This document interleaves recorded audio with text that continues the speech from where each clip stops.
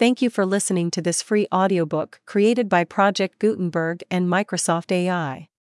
To learn more about the project or give feedback on the quality of a recording, please visit aka.ms/audiobook. Kitchener's Mob by James Norman Hall. Chapter 1. Chapter 1. Joining Up. Kitchener's Mob.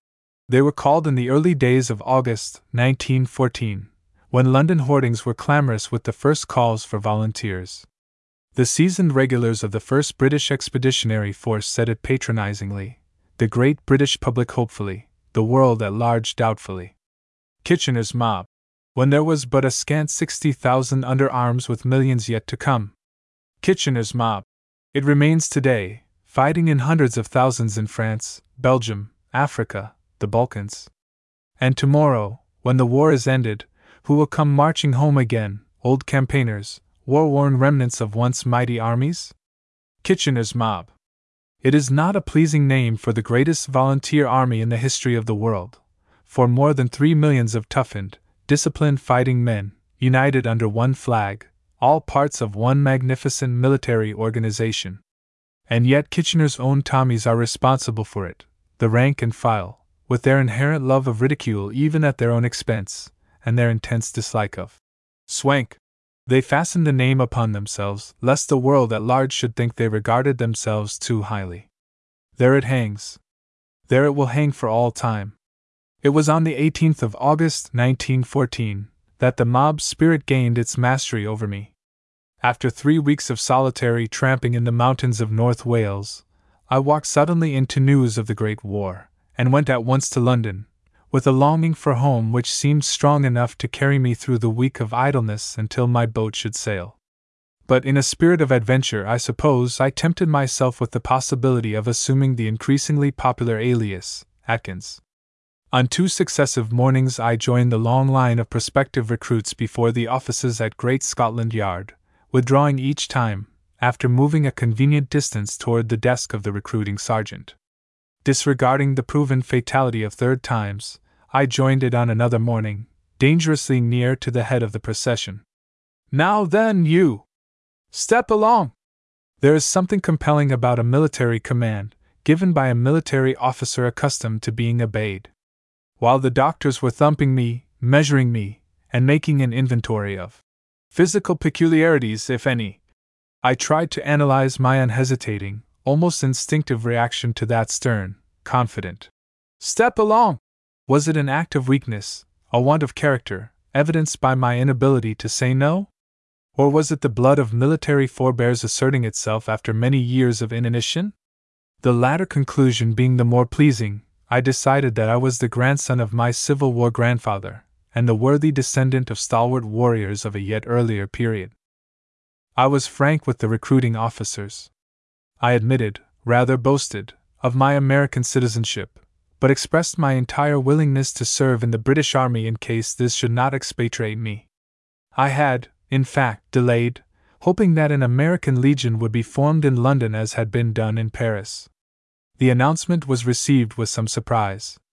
A brief conference was held, during which there was much vigorous shaking of heads.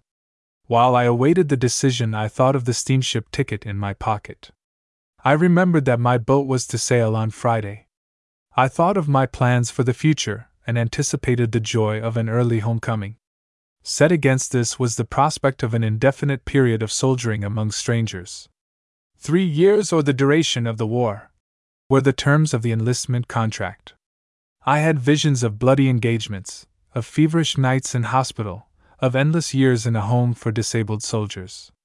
The conference was over, and the recruiting officer returned to his desk, smiling broadly. "We'll take you, my lad, if you want to join. You'll just say you are an Englishman, won't you, as a matter of formality?" Here was an avenue of escape, beckoning me like an alluring country road winding over the hills of home.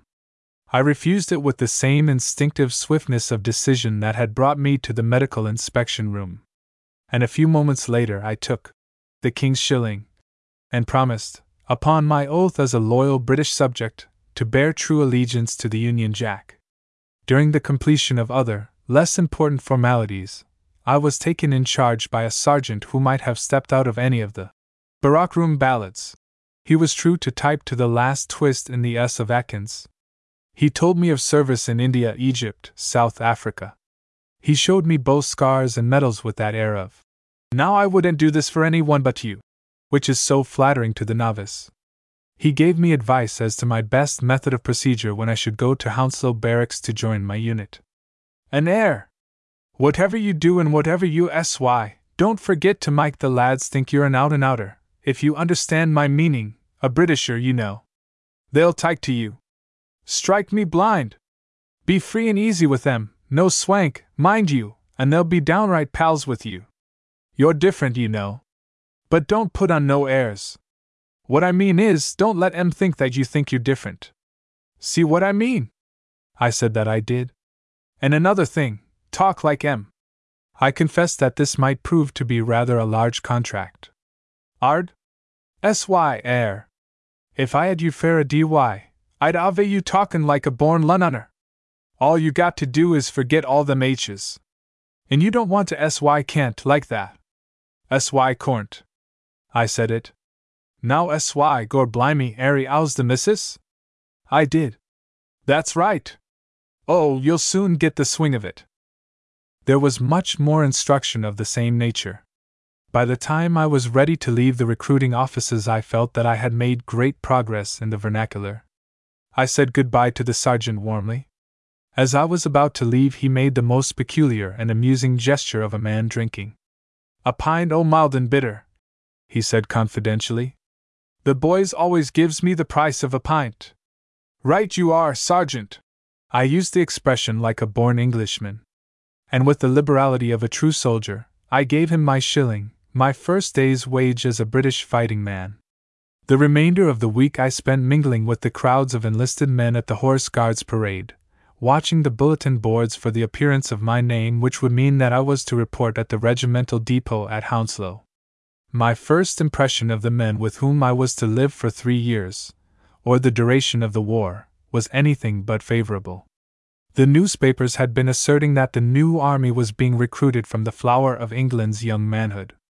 The throng at the Horse Guards parade resembled an army of the unemployed, and I thought it likely that most of them were misfits, out of works, the kind of men who join the army because they can do nothing else. There were, in fact, a good many of these. I soon learned, however, that the general out at elbows appearance was due to another cause. A genial Cockney gave me the hint. "Have you joined up, matey?" he asked. I told him that I had. "Well, 'ere's a friendly tip for you. Don't wear them good clothes when you goes to the depot. You won't see 'em again likely, and if you gets through the war you might be a wantin' of 'em. Wear the worst rags you got." I profited by the advice, and when I fell in, with the other recruits for the Royal Fusiliers, I felt much more at my ease. Chapter 2. Chapter 2. Rookies. A mob is genuinely descriptive of the array of would-be soldiers which crowded the long parade ground at Hounslow Barracks during that memorable last week in August. We herded together like so many sheep. We had lost our individuality, and it was to be months before we regained it in a new aspect, a collective individuality of which we became increasingly proud. We squeak-squawked across the Barak Square in boots which felt large enough for an entire family of feet. Our khaki service dress uniforms were strange and uncomfortable. Our hands hung limply along the seams of our pocketless trousers. Having no place in which to conceal them, and nothing for them to do, we tried to ignore them. Many a Tommy, in a moment of forgetfulness, would make a dive for the friendly pockets which were no longer there. The look of sheepish disappointment, as his hands slid limply down his trouser legs, was most comical to see. Before many days we learned the uses to which soldiers' hands are put. But for the moment they seemed absurdly unnecessary. We must have been unpromising material from the military point of view. That was evidently the opinion of my own platoon sergeant. I remember, word for word, his address of welcome, one of soldier-like brevity and pointedness, delivered while we stood awkwardly at attention on the Barak Square. "Listen 'ere, you men! I've never saw such a raw, round-shouldered batch o' rookies in 15 years' service. You're pasty-faced and you're thin-chested. God help His Majesty if it ever lays with you to save him. Over, we're here to do what we can with what we got. Now then, upon the command, form fours, I want to see the even numbers take a pace to the rear with the left foot, and one to the right with the right foot. Like so, 1-1-2, platoon. Form fours. Oh. Orful. Orful. As why were. As why were.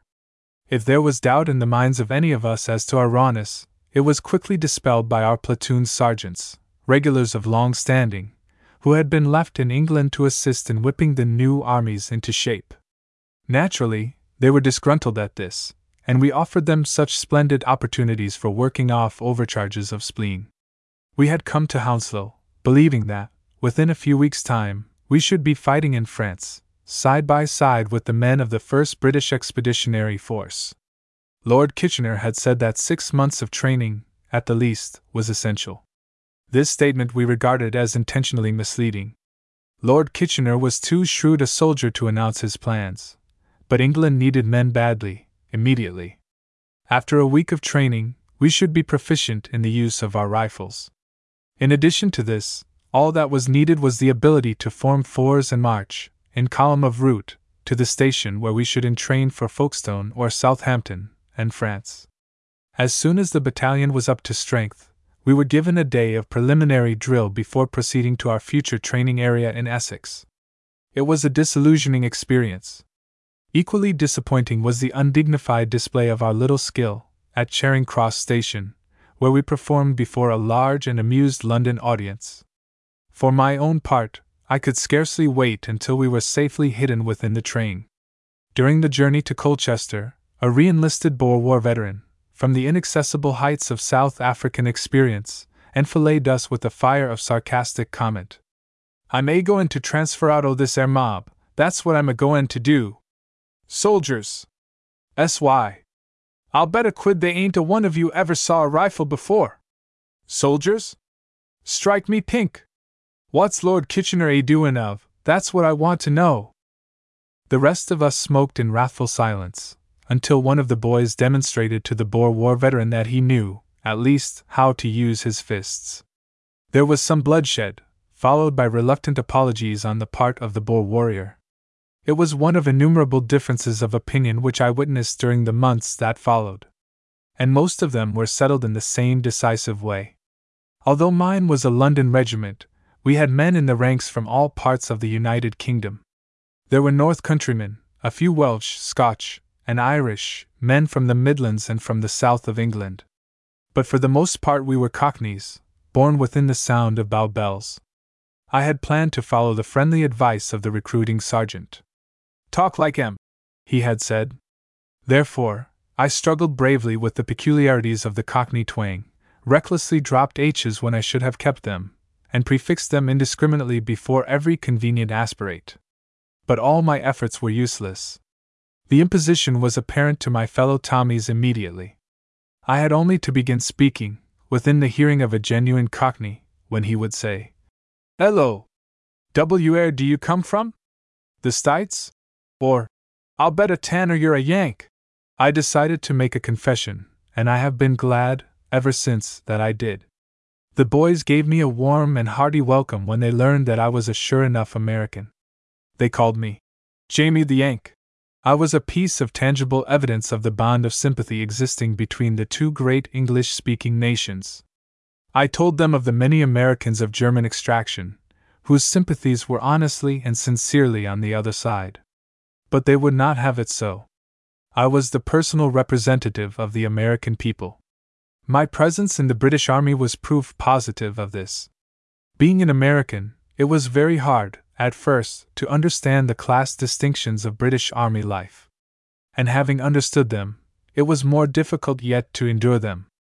I learned that a ranker, or private soldier, is a socially inferior being from the officer's point of view.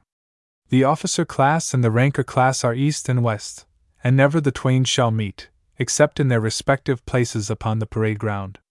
This does not hold good, to the same extent, upon active service. Hardships and dangers, shared in common, tend to break down artificial barriers. But even then, although there was goodwill and friendliness between officers and men, I saw nothing of genuine comradeship. This seemed to me a great pity. It was a loss for the officers fully as much as it was for the men. I had to accept, for convenience sake, the fact of my social inferiority. Centuries of army tradition demanded it, and I discovered that it is absolutely futile for one inconsequential American to rebel against the unshakable fortress of English tradition. Nearly all of my comrades were used to clear-cut class distinctions in civilian life. It made little difference to them that some of our officers were recruits as raw as were we ourselves. They had money enough and education enough and influence enough to secure the King's commission, and that fact was proof enough for Tommy that they were gentlemen, and therefore, too good for the likes of him to be associating with. "Look 'ere! Ain't a gentleman a gentleman? I'm ours, can you, ain't he?" I saw the futility of discussing this question with Tommy. And later, I realized how important for British Army discipline such distinctions are. So great is the force of prevailing opinion that I sometimes found myself accepting Tommy's point of view. I wondered if I was, for some eugenic reason, the inferior of these men whom I had to "sir" and salute whenever I dared speak. Such lapses were only occasional. But I understood, for the first time, how important a part circumstance and environment play in shaping one's mental attitude. How I longed, at times, to chat with colonels and to joke with captains on terms of equality.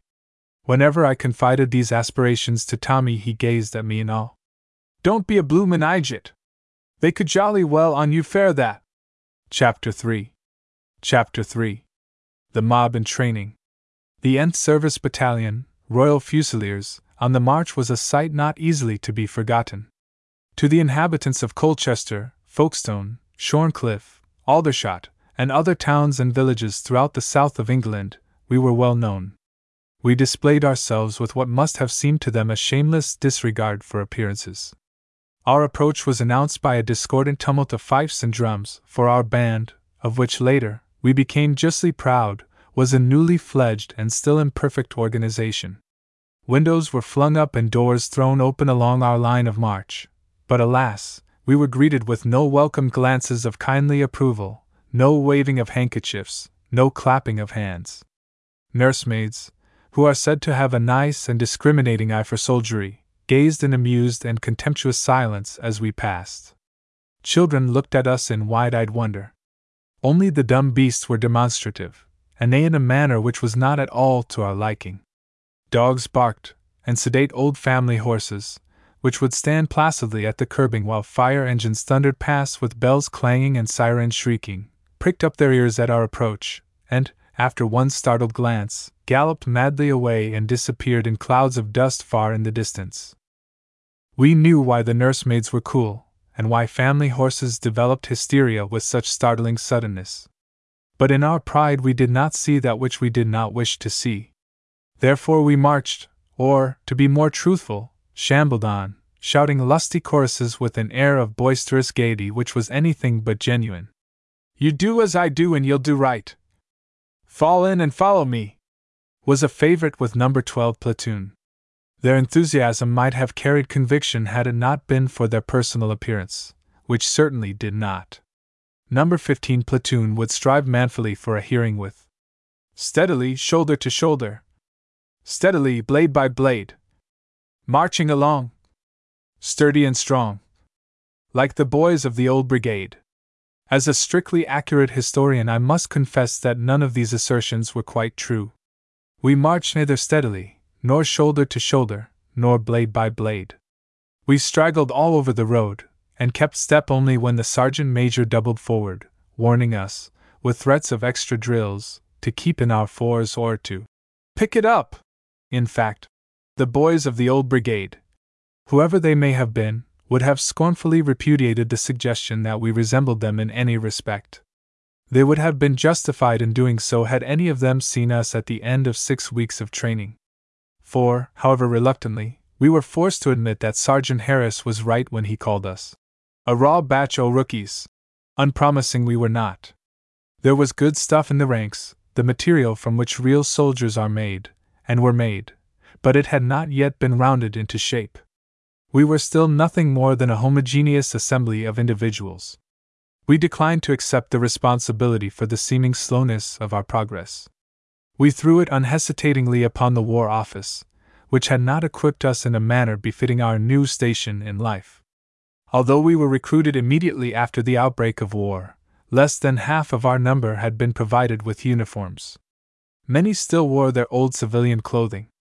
Others were dressed in canvas fatigue suits, or the worn-out uniforms of policemen and tramcar conductors. Every old clothes shop on Petticoat Lane must have contributed its allotment of cast-off apparel. Our arms and equipment were of an equally nondescript character. We might easily have been mistaken for a mob of vagrants which had pillaged a 17th-century arsenal. With a few slight changes in costuming for the sake of historical fidelity, we would have served as a citizen army for a realistic motion picture drama depicting an episode in the French Revolution. We derived what comfort we could from the knowledge that we were but one of many battalions of Kitchener's first 100,000 equipped in this same makeshift fashion. We did not need the repeated assurances of cabinet ministers that England was not prepared for war. We were in a position to know that she was not. Otherwise, there had been an unpardonable lack of foresight in high places. Supplies came in driblets. Each night, when parades for the day were over, there was a rush for the orderly room bulletin board, which was scanned eagerly for news of an early issue of clothing. As likely as not we were disappointed, but occasionally jaded hopes revived. Number 15 platoon will parade at 4 p.m. on Thursday, the 24th, for boots, puttees, braces, and service dress caps. P.M. Number 15 is our platoon. Promptly at the hour set we halt and right turn in front of the quartermaster's store's marquee. The quartermaster is there with pencil and notebook, and immediately takes charge of the proceedings. All men needing boots, 1 pace step forward, march! The platoon, 65 strong, steps forward as one man. All men needing braces, 1 pace step back, march! Again we move as a unit. The quartermaster hesitates for a moment, but he is a resourceful man and has been through this many times before. We all need boots, quite right. But the question is, who need them most? Undoubtedly those whose feet are most in evidence through worn soles and tattered uppers. Adopting this sight test, he eliminates more than half the platoon, whereupon, by a further process of elimination, due to the fact that he has only sizes 7 and 8, he selects the fortunate 12 who are to walk dry-shod. The same method of procedure is carried out in selecting the braces. Private Reynolds, whose trousers are held in place by a wonderful mechanism composed of shoelaces and bits of string, receives a pair. Likewise, Private Stenebras, who, with the aid of safety pins, has fashioned coat and trousers into an ingenious one-piece garment. Caps and puttees are distributed with like impartiality, and we dismiss the unfortunate ones growling and grumbling in discreet undertones until the platoon commander is out of hearing, whereupon the murmurs of discontent become loudly articulate. "Kitchener's ragtime army I calls it," growls the veteran of South African fame. "Ain't we a ansome lot o' potsy wallopers? Service? We ain't never a-goin' to see service. You blokes won't, but watch me. I'm a-goin' to grease off out o' this mob." No one remonstrated with this deservedly unpopular reservist when he grumbled about the shortage of supplies. He voiced the general sentiment. We all felt that we would like to grease off out of it.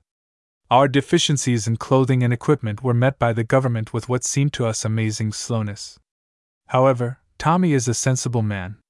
He realized that England had a big contract to fulfill, and that the first duty was to provide for the armies in the field. France, Russia, Belgium, all were looking to England for supplies. Kitchener's mob must wait, trusting to the genius for organization, the faculty for getting things done, of its great and worthy chief, K. of K. Our housing accommodations, throughout the autumn and winter of 1914-15, when England was in such urgent need of shelter for her rapidly increasing armies, were also of the makeshift order. We slept in leaky tents or in hastily constructed wooden shelters, many of which were afterward condemned by the medical inspectors. St. Martin's Plain, Shorncliffe, was an ideal camping site for pleasant summer weather. But when the autumnal rains set in, the green pasture land became a quagmire. Mud was the great reality of our lives, the malignant deity which we fell down in and propitiated with profane rites. It was a thin, watery mud or a thick, viscous mud, as the steady downpour increased or diminished. Late in November we were moved to a city of wooden huts at Sadling Junction, to make room for newly recruited units. The dwellings were but half finished, the drains were open ditches, and the rains descended and the floods came as usual. We lived an amphibious and wretched existence until January, when, to our great joy, we were transferred to billets in the Metropole, one of Folkestone's most fashionable hotels. To be sure, we slept on bare floors, but the roof was rainproof, which was the essential thing. The aesthetically inclined could lie in their blankets at night, gazing at richly gilded mirrors over the mantelpieces and beautifully frescoed ceilings, refurnishing our apartments in all their former splendor. Private Henry Morgan was not of this type. Henry came in one evening rather the worse for liquor, and with clubbed musket assaulted his unlovely reflection in an expensive mirror. I believe he is still paying for his lack of restraint at the rate of a 6 pence per day, and will have cancelled his obligation by January, 1921, if the war continues until that time. Although we were poorly equipped and sometimes wretchedly housed, the commissariat was excellent and on the most generous scale from the very beginning. Indeed, there was nearly as much food wasted as eaten. Naturally, the men made no complaint, although they regretted seeing such quantities of food thrown daily into the refuse barrels. I often felt that something should be done about it. Many exposés were, in fact, written from all parts of England. It was irritating to read of German efficiency in the presence of England's extravagant and unbusinesslike methods. Tommy would say, "Lor, lummy! Ain't we got no pigs in England? That their food won't be wasted. We'll be eatin' it in sausages when we goes across the channel." Whereupon he dismissed the whole question from his mind. This seemed to me then the typical Anglo-Saxon attitude.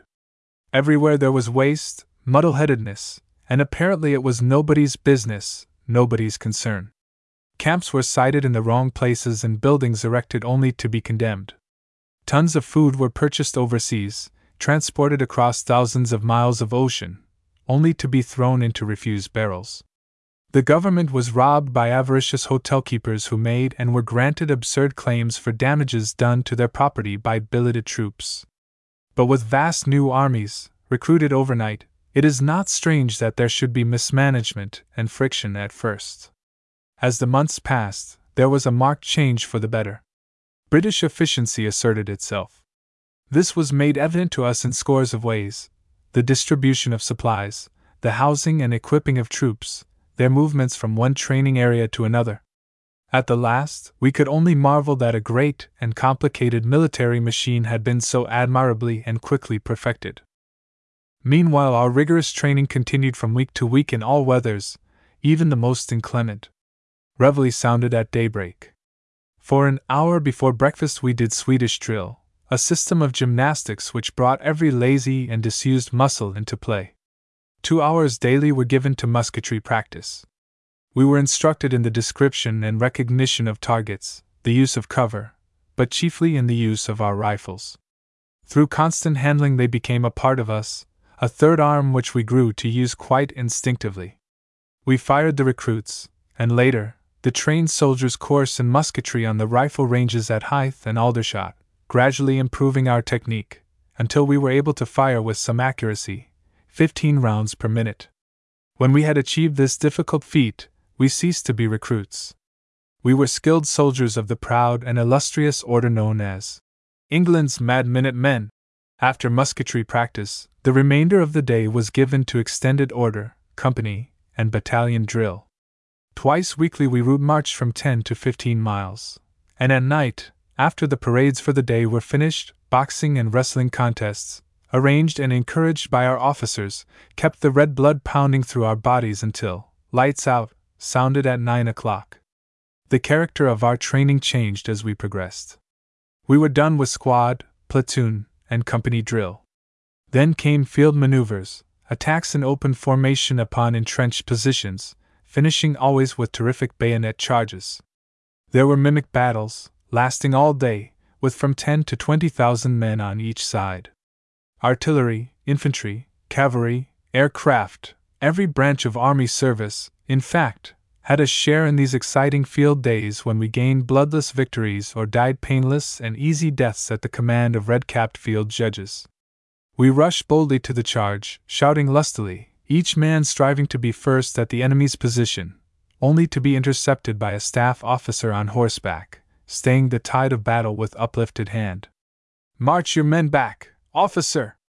You're out of action! My word! You've made a beastly mess of it! You're not on church parade, you know! You advanced across the open for 3/4 of a mile in close column of platoons. 3 batteries of field artillery and 4 machine guns have blown you to blazes. You haven't a man left!" Sometimes we reached our objective with less fearful slaughter, but at the moment when there should have been the sharp clash and clang of steel on steel, the cries and groans of men fighting for their lives, we heard the bugles from far and near, sounding the "Stand by!" and friend and enemy dropped wearily to the ground for a rest while our officers assembled in conference around the motor of the divisional general. All this was playing at war, and Tommy was fed up with play. As we marched back to barracks after a long day of monotonous field maneuvers, he eased his mind by making sarcastic comments upon this inconclusive kind of warfare. He began to doubt the good faith of the War Office in calling ours a service battalion. As likely as not we were for home defense, and would never be sent abroad. Left! Right! Left! Right! Why did I join the army? Oh! Why did I ever join Kitchener's mob? Lor' lumme! I must have been balmy! Became the favorite, homeward-bound marching song. And so he groused and grumbled after the manner of Tommies the world over. And in the meantime he was daily approaching more nearly the standard of efficiency set by England's inexorable warlord. It was interesting to note the physical improvement in the men wrought by a life of healthy, well-ordered routine. My battalion was recruited largely from what is known in England as the lower middle classes. There were shop assistants, clerks, railway and city employees, tradesmen, and a generous sprinkling of common laborers. Many of them had been used to indoor life, practically all of them to city life, and needed months of the hardest kind of training before they could be made physically fit, before they could be seasoned and toughened to withstand the hardships of active service. Plenty of hard work in the open air brought great and welcome changes. The men talked of their food, anticipated it with a zest which came from realizing, for the first time, the joy of being genuinely hungry. They watched their muscles harden with the satisfaction known to every normal man when he is becoming physically efficient. Food, exercise, and rest, taken in wholesome quantities and at regular intervals, were having the usual excellent results. For my own part, I had never before been in such splendid health. I wished that it might at all times be possible for democracies to exercise a beneficent paternalism over the lives of their citizenry, at least in matters of health. It seems a great pity that the principle of personal freedom should be responsible for so many ill-shaped and ill-sorted physical incompetence. My fellow Tommies were living, really living for the first time. They had never before known what it means to be radiantly, buoyantly healthy. There were, as well, more profound and subtle changes in thoughts and habits. The restraints of discipline and the very exacting character of military life and training gave them self-control, mental alertness. At the beginning, they were individuals, no more cohesive than so many grains of wet sand. After 9 months of training they acted as a unit, obeying orders with that instinctive promptness of action which is so essential on the field of battle when men think scarcely at all. But it is true that what was their gain as soldiers was, to a certain extent, their loss as individuals. When we went on active service I noted that men who were excellent followers were not infrequently lost when called upon for independent action. They had not been trained to take the initiative, and had become so accustomed to having their thinking done for them that they often became confused and excited when they had to do it for themselves. Discipline was an all-important factor in the daily grind. At the beginning of their training, the men of the new armies were gently dealt with. Allowances were made for civilian frailties and shortcomings. But as they adapted themselves to changed conditions, restrictions became increasingly severe. Old privileges disappeared one by one. Individual liberty became a thing of the past. The men resented this bitterly for a time. Fierce hatreds of officers and N.C.O.S were engendered, and there was much talk of revenge when we should get to the front. I used to look forward with misgiving to that day. It seemed probable that one night in the trenches would suffice for a wholesale slaughtering of officers. Old scores were to be paid off, old grudges wiped out with our first issue of ball ammunition. Many a fist-bang board at the wet canteen gave proof of Tommy's earnestness. "Shoot him?" he would say, rattling the beer glasses the whole length of the table with a mighty blow of his fist. "Blimey! White! That's all you got to do! Just wait till we get on the other side!" But all these threats were forgotten months before the time came for carrying them out. Once Tommy understood the reasonableness of severe discipline, he took his punishment for his offenses without complaint. He realized, too, the futility of kicking against the pricks. In the army he belonged to the government body and soul. He might resent its treatment of him. He might behave like a sulky schoolboy, disobey order after order, and break rule after rule. In that case he found himself checkmated at every turn. Punishment became more and more severe. No one was at all concerned about his grievances. He might become an habitual offender from sheer stupidity, but in doing so, he injured no one but himself. A few of these incorrigibles were discharged in disgrace. A few followed the lead of the Boer warrior. After many threats which we despaired of his ever carrying out, he finally greased off. He was immediately posted as a deserter, but to our great joy was never captured. With the disappearance of the malcontents and incorrigibles, the battalion soon reached a high grade of efficiency. The physical incompetents were likewise ruthlessly weeded out. All of us had passed a fairly thorough examination at the recruiting offices, but many had physical defects which were discovered only by the test of actual training. In the early days of the war, requirements were much more severe than later, when England learned how great would be the need for men. Many, who later re-enlisted in other regiments, were discharged as physically unfit for further military service.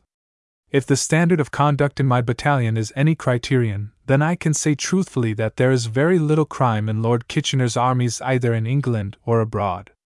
The Yankees, or defaulters squad, was always rather large, but the Yankees men were offenders against minor points in discipline. Their crimes were untidy appearance on parade, inattention in the ranks, tardiness at roll call, and others of the sort, all within the jurisdiction of a company officer.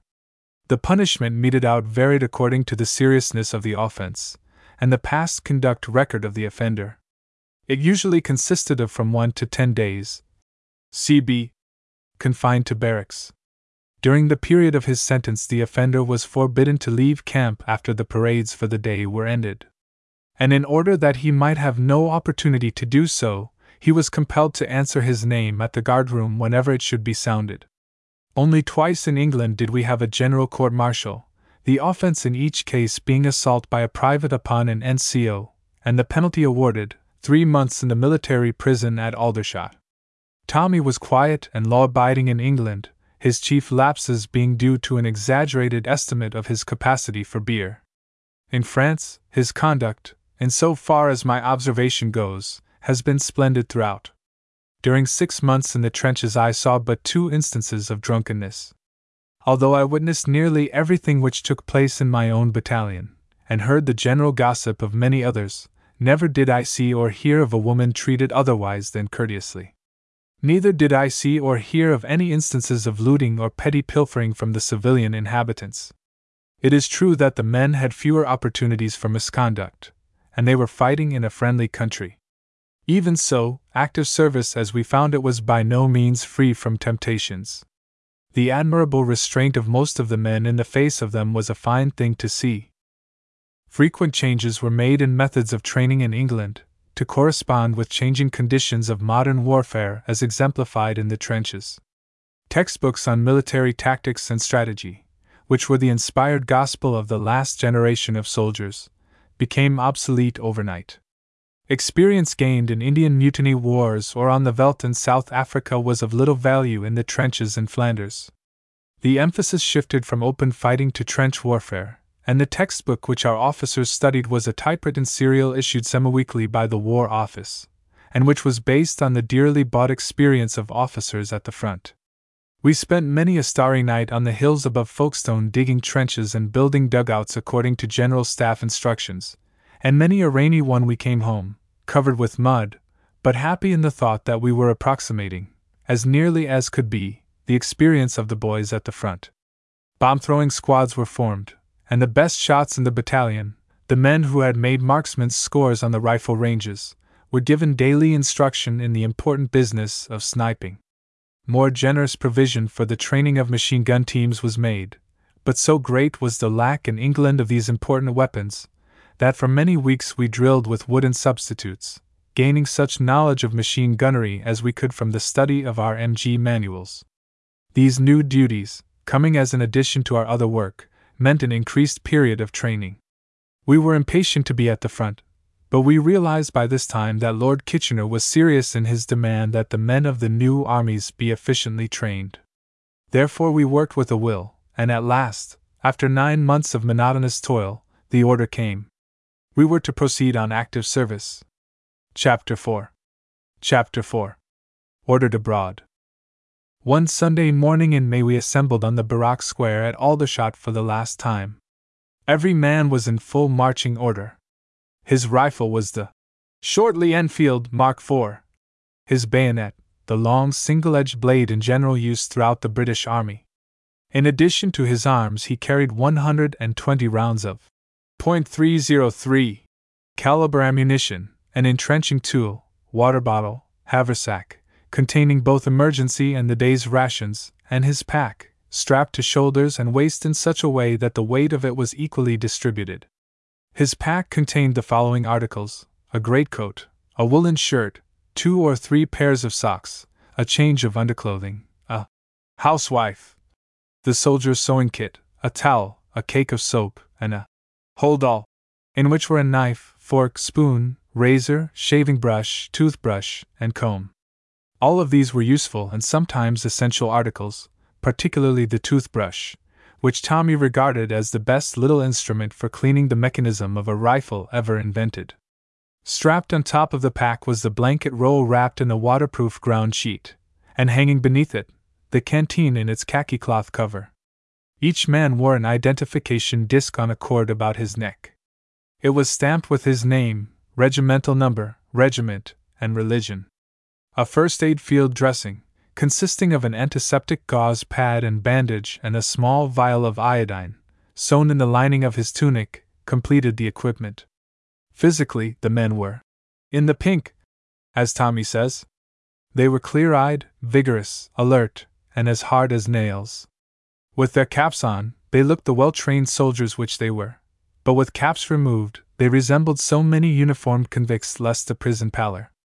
Oversea haircuts were the last tonsorial cry, and for several days previous to our departure, the army hairdressers had been busily wielding the close-cutting clippers.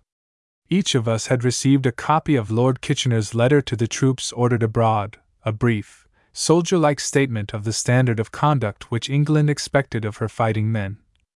You are ordered abroad as a soldier of the King to help our French comrades against the invasion of a common enemy. You have to perform a task which will need your courage, your energy, your patience. Remember that the honor of the British Army depends upon your individual conduct. It will be your duty not only to set an example of discipline and perfect steadiness under fire, but also to maintain the most friendly relations with those whom you are helping in this struggle. The operations in which you are engaged will, for the most part, take place in a friendly country, and you can do your own country no better service than in showing yourself, in France and Belgium, in the true character of a British soldier. Be invariably courteous, considerate, and kind. Never do anything likely to injure or destroy property, and always look upon looting as a disgraceful act. You are sure to meet with a welcome and to be trusted, and your conduct must justify that welcome and that trust. Your duty cannot be done unless your health is sound. So keep constantly on your guard against any excesses. In this new experience you may find temptations both in wine and women. You must entirely resist both temptations, and while treating all women with perfect courtesy, you should avoid any intimacy. Do your duty bravely. Fear God. Honor the King. Kitchener, Field Marshal. Kitchener. It was an effective appeal and a constant reminder to the men of the glorious traditions of the British Army.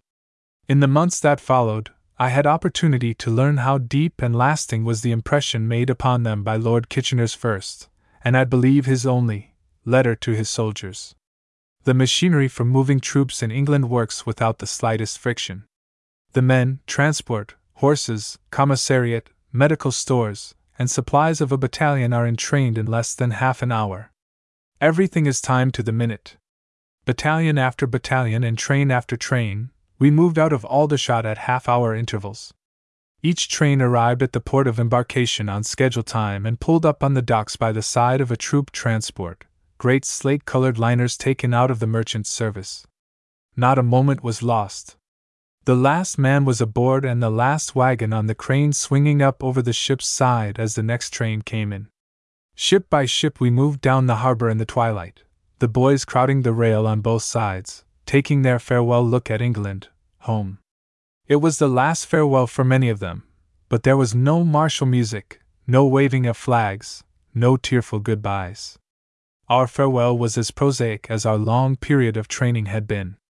We were each one a very small part of a tremendous business organization which works without any of the display considered so essential in the old days. We left England without a cheer. There was not so much as a wave of the hand from the wharf, for there was no one on the wharf to wave, with the exception of a few dock laborers, and they had seen too many soldiers off to the front to be sentimental about it. It was a tense moment for the men, but trust Tommy to relieve a tense situation. As we steamed away from the landing slip, we passed a barge, loaded to the water's edge with coal. Tommy has a song pat to every occasion. He enjoys, above all things, giving a ludicrous twist to a weepy ballad. When we were within hailing distance of the coal barge, he began singing one of this variety. Keep the home fires burning, to those smutty-faced barge hands. Every one joined in heartily, forgetting all about the solemnity of the leave-taking. Tommy is a prosaic chap. This was never more apparent to me than upon that pleasant evening in May when we said goodbye to England. The lights of home were twinkling their farewells far in the distance. Every moment brought us nearer to the great adventure. We were off to the wars, to take our places in the far-flung battle line. Here was romance lavishly offering gifts dearest to the hearts of youth, offering them to clerks, barbers, tradesmen, drapers' assistants, men who had never known an adventure more thrilling than a holiday excursion to the Isle of Man or a week of cycling in Kent. And they accepted them with all the stolidity native to Englishmen. The eyes of the world were upon them. They had become the knights-errant of every schoolgirl. They were figures of heroic proportions to every one but themselves. French soldiers are conscious of the romantic possibilities offered them by the so-called divine accident of war.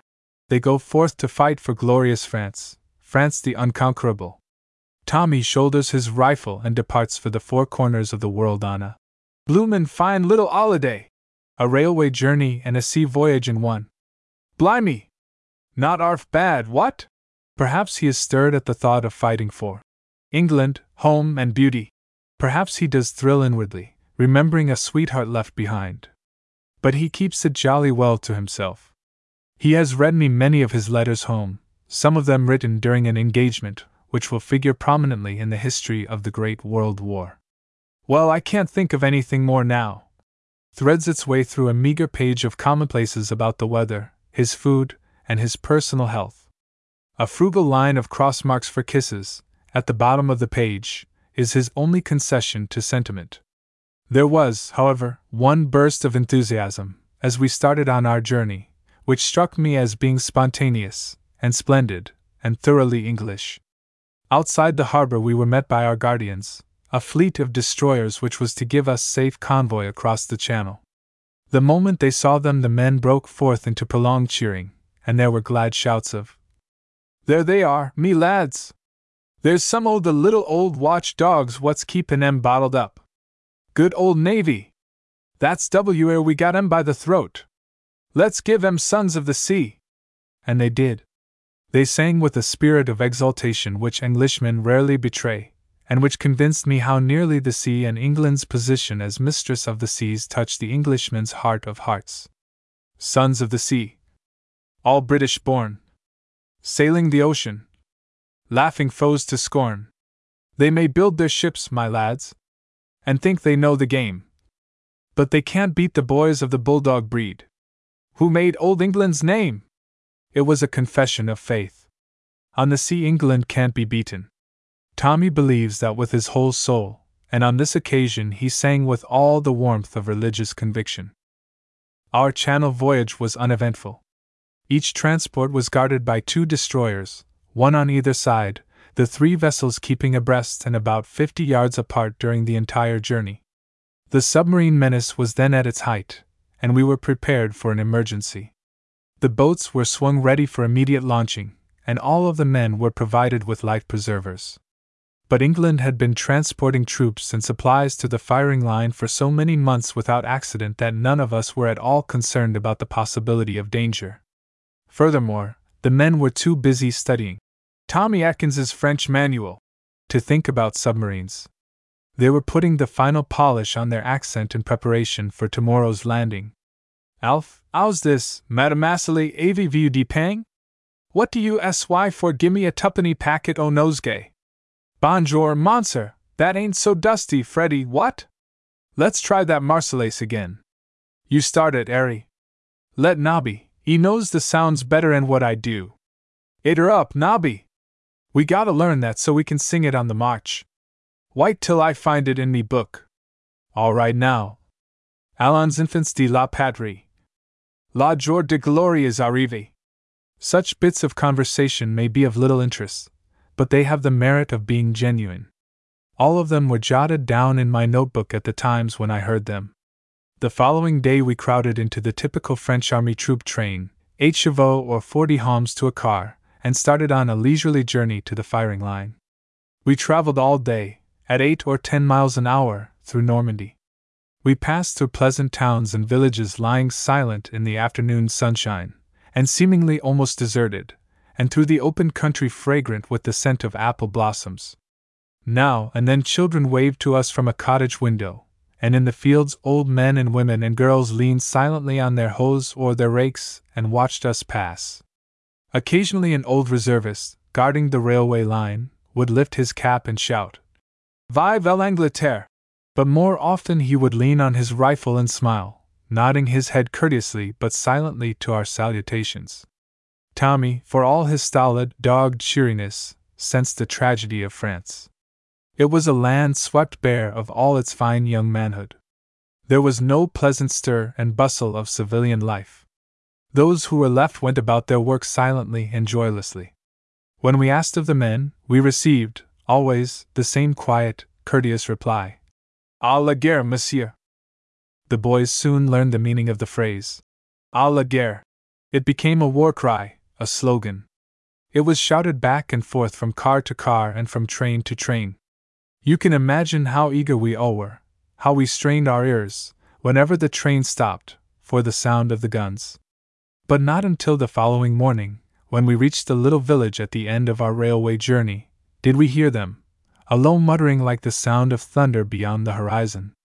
How we cheered at the first faint sound which was to become so deafening, so terrible to us later. It was music to us then, for we were like the others who had gone that way. We knew nothing of war. We thought it must be something adventurous and fine. Something to make the blood leap and the heart sing. We marched through the village and down the poplar-lined road, surprised, almost disappointed, to see the neat, well-kept houses, and the pleasant, level fields green with spring crops. We had expected that everything would be in ruins. At this stage of the journey, however, we were still some 25 miles from the firing line. During all the journey from the coast, we had seen, on every side, evidences of that wonderfully organized branch of the British military system, the Army Service Corps. From the village at which we detrained, everything was English. Long lines of motor transport lorries were parked along the sides of the roads. There were great ammunition bases, commissariat supply depots, motor repair shops, wheelwright and blacksmith shops, where one saw none but khaki-clad soldiers engaged in all the non-combatant business essential to the maintenance of large armies. There were long lines of transport wagons loaded with supplies, traveling field kitchens, with chimneys smoking and kettles steaming as they bumped over the cobbled roads, water carts, Red Cross carts, motor ambulances, batteries of artillery, London omnibuses, painted slate gray, filled with troops, seemingly endless columns of infantry on foot, all moving with us, along parallel roads, toward the firing line. And most of these troops and supply columns belonged to my own division, one small cog in the British fighting machine.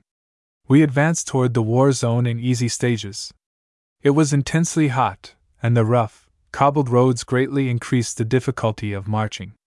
In England we had frequently tramped from 15 to 25 miles in a day without fatigue. But the roads there were excellent, and the climate moist and cool. Upon our first day's march in France, a journey of only 9 miles, scores of men were overcome by the heat, and several died. The suffering of the men was so great, in fact, that a halt was made earlier than had been planned, and we bivouacked for the night in the fields. Life with a battalion on the march proceeds with the same orderly routine as when in barracks. Every man has his own particular employment. Within a few moments, the level pasture land was converted into a busy community of 1,000 inhabitants. We made serviceable little dwellings by lacing together 2 or 3 waterproof ground sheets, and erecting them on sticks or tying them to the wires of the fences. Latrines and refuse pits were dug under the supervision of the battalion medical officer. The sick were cared for, and justice dispensed with the same thoroughness as in England. The day's offenders against discipline were punished with what seemed to us unusual severity. But we were now on active service, and offenses which were trivial in England were looked upon, for this reason, in the light of serious crimes. Daily we approached a little nearer to our goal, sleeping, at night, in the open fields or in the lofts of great rambling farm buildings. Most of these places had been used for soldiers' billets scores of times before. The walls were covered with the names of men and regiments, and there were many penciled suggestions as to the best place to go for a basin of café au lait, as Tommy called it. Every roadside cottage was, in fact, Tommy's tavern. The thrifty French peasant women kept open house for soldiers. They served us with delicious coffee and thick slices of French bread, for the very reasonable sum of 2d. They were always friendly and hospitable, and the men, in turn, treated them with courteous and kindly respect. Tommy was a great favorite with the French children. They climbed on his lap and rifled his pockets, and they delighted him by talking in his own vernacular, for they were quick to pick up English words and phrases. They sang Tipperary and Rule Britannia and God Save the King so quaintly and prettily that the men kept them at it for hours at a time. And so, during a week of stifling heat, we moved slowly forward. The sound of the guns grew in intensity, from a faint rumbling to a subdued roar, until one evening, sitting in the open windows of a stable loft, we saw the far-off lightnings of bursting shells, and the trench rockets soaring skyward, and we heard bursts of rifle and machine-gun fire, very faintly, like the sound of chestnuts popping in an oven. Chapter 5. Chapter 5. The Peripatetic School. We're going in tonight. The word was given out by the orderly sergeants at 4 in the afternoon. At 4:03 everyone in camp had heard the news. Scores of miniature hand laundries, which were doing a thriving business down by the duck pond, immediately shut up shop. Damp and doubtfully clean ration bags, towels, and shirts which were draped along the fences, were hastily gathered together and thrust into the capacious depths of pack sacks. Members of the battalion's sporting contingent broke up their games of tuppenny brag without waiting for just one more hand, an unprecedented thing. The makers of war ballads, who were shouting choruses to the merry music of the mouth organ band, stopped in the midst of their latest composition, and rushed off to get their marching order together. At 4:10 everyone, with the exception of the officers' servants, was ready to move off. This, too, was unprecedented. Never before had we made haste more gladly or less needfully, but never before had there been such an incentive to haste. We were going into the trenches for the first time. The officers' servants, commonly called Batmen were unfortunate rankers who, in moments of weakness, had sold themselves into slavery for half a crown per week. The Batman's duty is to make tea for his officer, clean his boots, wash his clothes, tuck him into bed at night, and make himself useful generally. The real test of a good Batman, however, is his carrying capacity. In addition to his own heavy burden, he must carry various articles belonging to his officer: enameled wash basins, rubber boots, bottles of Apollinaris water, service editions of the modern English poets and novelists, spirit lamps, packages of food, boxes of cigars and cigarettes, in fact, all of his personal luggage, which is in excess of the allotted 35 pounds which is carried on the battalion transport wagons. On this epoch-marking day, even the officers' servants were punctual. When the order, "Packs on!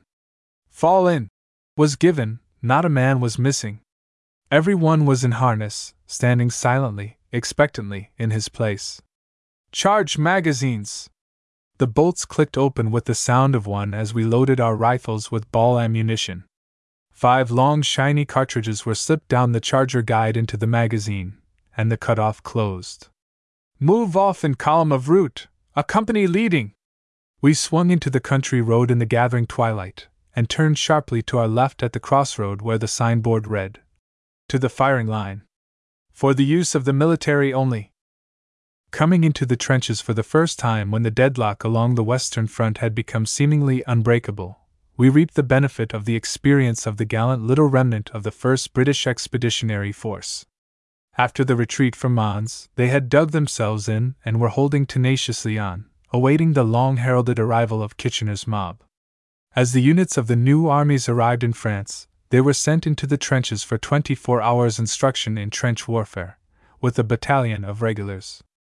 This one-day course in trench fighting is preliminary to fitting new troops into their own particular sectors along the front. The facetious subalterns called it the Peripatetic School. Months later, we ourselves became members of the faculty, but on this first occasion we were marching up as the meekest of undergraduates.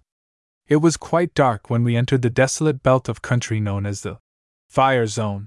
Pipes and cigarettes were put out and talking ceased. We extended to groups of platoons in fours, at 100 paces interval, each platoon keeping in touch with the one in front by means of connecting files. We passed rows of ruined cottages where only the scent of the roses in neglected little front gardens reminded one of the home-loving people who had lived there in happier days. Dim lights streamed through chinks and crannies in the walls.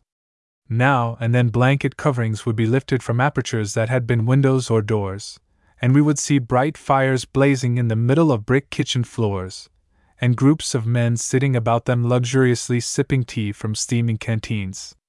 They were laughing and talking and singing songs in loud, boisterous voices which contrasted strangely with our timid noiselessness.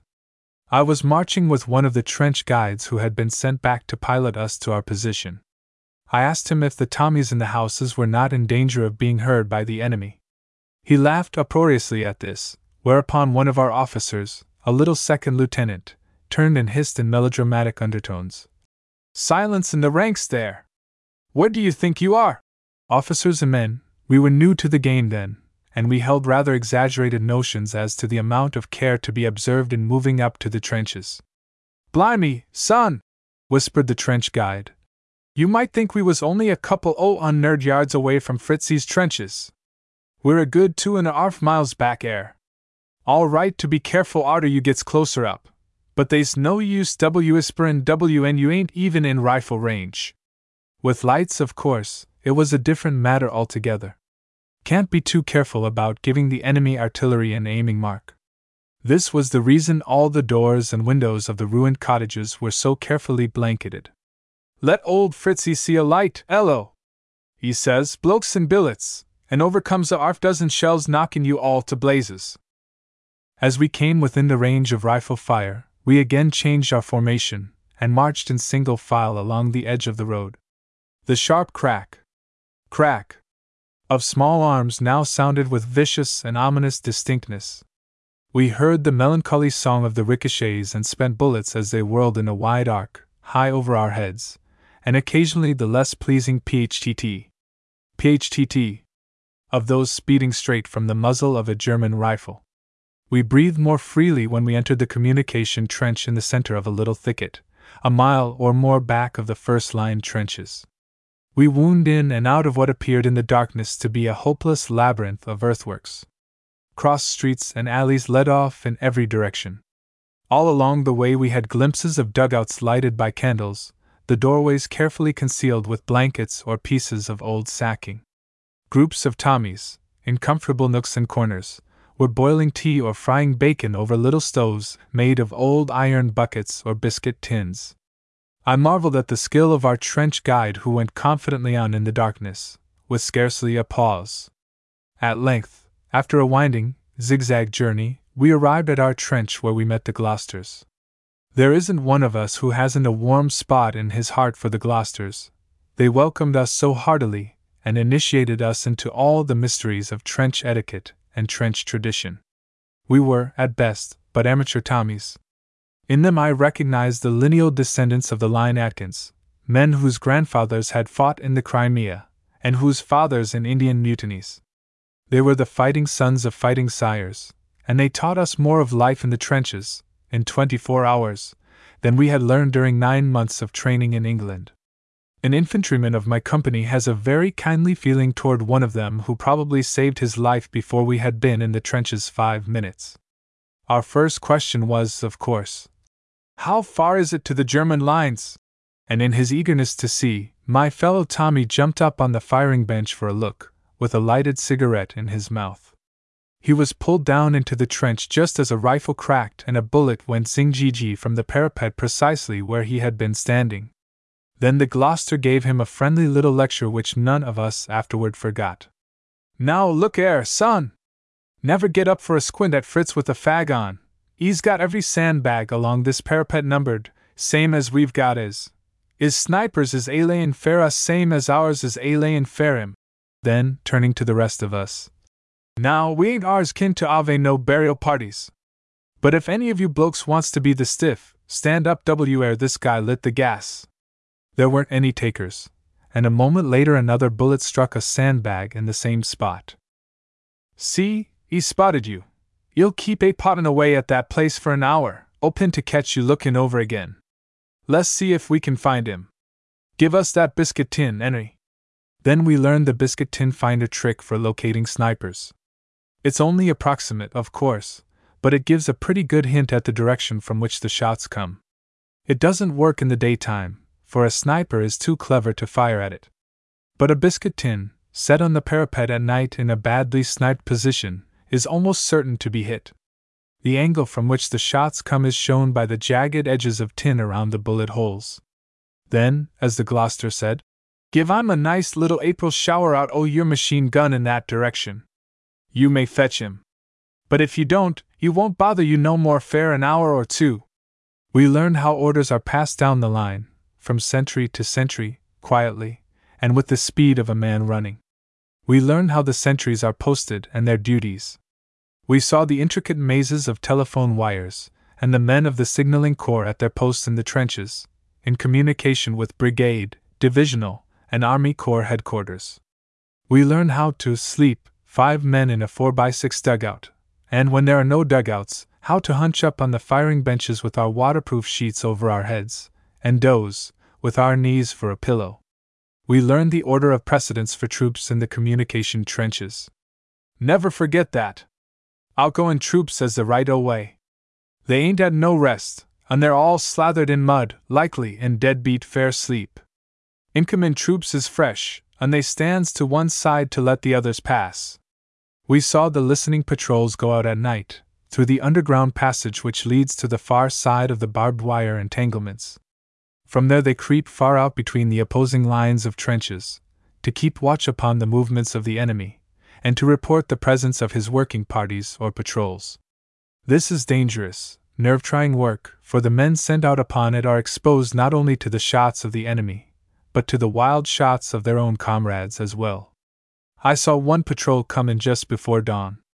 One of the men brought with him a piece of barbed wire, clipped from the German entanglements 250 yards away. "Taffy, have a look at this air. 3-ply stuff what you can hardly get your nippers through, add to saw and WNI all but at it, lummy.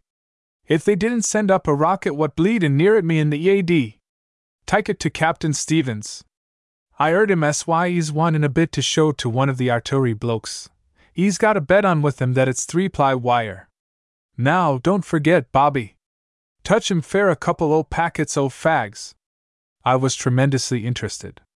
At that time it seemed incredible to me that men crawled over to the German lines in this manner, and clipped pieces of German wire for souvenirs. Did you hear anything? I asked him. Heard a flute some Fritzie was playin' of. And you ought to ave heard M.A. singin'. Doleful as hell. Several men were killed and wounded during the night. One of them was a sentry with whom I had been talking only a few moments before. He was standing on the firing bench looking out into the darkness, when he fell back into the trench without a cry. It was a terrible wound. I would not have believed that a bullet could so horribly disfigure one. He was given first aid by the light of a candle, but it was useless. Silently his comrades removed his identification disc and wrapped him in a blanket. Poor old Walt, they said. An hour later he was buried in a shell hole at the back of the trench. One thing we learned during our first night in the trenches was of the very first importance. And that was respect for our enemies. We came from England full of absurd newspaper tales about the German soldier's inferiority as a fighting man. We had read that he was a wretched marksman. He would not stand up to the bayonet. Whenever opportunity offered, he crept over and gave himself up. He was poorly fed and clothed and was so weary of the war that his officers had to drive him to fight at the muzzles of their revolvers. We thought him almost beneath contempt. We were convinced in a night that we had greatly underestimated his abilities as a marksman. As for his all-round inferiority as a fighting man, one of the Gloucesters put it rather well. If the Germans is so bloomin' rotten, how is it we ain't fightin' 'em summers along the Rhine, or in Austria-Hungary? No, they ain't firin' wild, I give you my word. Not around this part o' France they ain't. What do you sy, Jerry? Jerry made a most illuminating contribution to the discussion of Fritz as a fighting man. I'll tell you what. If ever I gets through this war, if I has the luck to go home again, with me eyesight I'll never feel sight when I sees a Fritzie, unless I'm looking at him through me periscope from behind a bit o' cover. How am I to give a really vivid picture of trench life as I saw it for the first time? How make it live for others, when I remember that the many descriptive accounts I had read of it in England did not in the least visualize it for me? I watched the rockets rising from the German lines, watched them burst into points of light over the devastated strip of country called No Man's Land, and drift slowly down. And I watched the charitable shadows rush back like the very wind of darkness. The desolate landscape emerged from the gloom and receded again, like a series of pictures thrown upon a screen. All of this was so new, so terrible, I doubted its reality. Indeed, I doubted my own identity, as one does at times when brought face to face with some experiences which cannot be compared with past experiences or even measured by them. I groped darkly for some new truth which was flickering just beyond the border of consciousness. But I was so blinded by the glamour of the adventure that it did not come to me then. Later I understood. It was my first glimmering realization of the tremendous sadness, the awful futility of war. Chapter 6. Chapter 6. Private Holloway, Professor of Hygiene.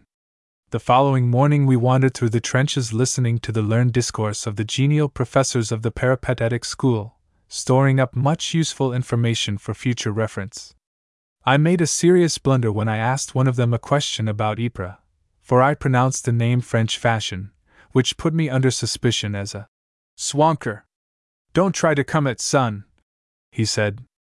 Sy wipers, that's what we calls it.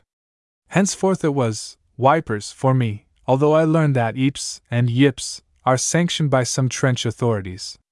I made no further mistakes of this nature, and by keeping silent about the names of the towns and villages along our front, I soon learned the accepted pronunciation of all of them. Armentières is called Armentières, Balliol, Balliol, Hazebrook, Hazybrook, and what more natural than Plug Street, Atkinses for Plugstert? As was the case wherever I went, my accent betrayed my American birth, and again, As an American Expeditionary Force of one, I was shown many favors. Private Shorty Holloway, upon learning that I was a Yank, offered to tell me every bloomin' thing about the trenches that a bloke needs to know. I was only too glad to place myself under his instruction. "Right you are," said Shorty. "Now sit down ere while I'm goin' over me shirt, and arsk me anything you're a mind to." I began immediately by asking him what he meant by going over his shirt. "Blimey! You are new to this game, mate. You mean to S.Y. you ain't got any graybacks?" I confessed shamefacedly that I had not. He stripped to the waist, turned his shirt wrong side out, and laid it upon his knee. "Ave a look," he said proudly. The less said about my discoveries the better for the fastidiously minded. Suffice it to say that I made my first acquaintance with members of a British Expeditionary Force which is not mentioned in official communiques. "Trench pets," said Shorty. Then he told me that they were not all graybacks. There is a great variety of species, but they all belong to the same parasitical family, and wage a non-discriminating warfare upon the soldiery on both sides of no man's land. Germans, British, French, Belgians alike were their victims. "You'll soon have plenty," he said reassuringly. "I give you about a week to get covered with them. Now, what you want to do is this: always have an extra shirt in your pack. Don't be a bloomin' ass and sell it fair a packet o' fags like I did. And the next time you writes to England, get someone to send you out some Keatings." He displayed a box of grayish-colored powder. "It won't kill 'em, mind you. They ain't nothin' but fire that'll kill 'em. But Keatings takes all the ginger out o' 'em. They ain't near so lively arter you strafe 'em with this air powder." I remembered Shorty's advice later when I became a reluctant host to a prolific colony of graybacks. For nearly 6 months I was never without a box of Keatings, and I was never without the need for it. Barbed wire had a new and terrible significance for me from the first day which we spent in the trenches. I could more readily understand why there had been so long a deadlock on the Western Front. The entanglements in front of the first line of trenches were from 15 to 20 yards wide, the wires being twisted from post to post in such a hopeless jumble that no man could possibly get through them under fire. The posts were set firmly in the ground, but there were movable segments, every 50 or 60 yards, which could be put to one side in case an attack was to be launched against the German lines. At certain positions there were what appeared to be openings through the wire, but these were nothing less than man-traps which have been found serviceable in case of an enemy attack. In an assault, men follow the line of least resistance when they reach the barbed wire. These apparent openings are V-shaped, with the open end toward the enemy. The attacking troops think they see a clear passageway. They rush into the trap, and when it is filled with struggling men, machine guns are turned upon them, and, as Shorty said, "You got 'em cold." That, at least, was the presumption. Practically, man-traps were not always a success.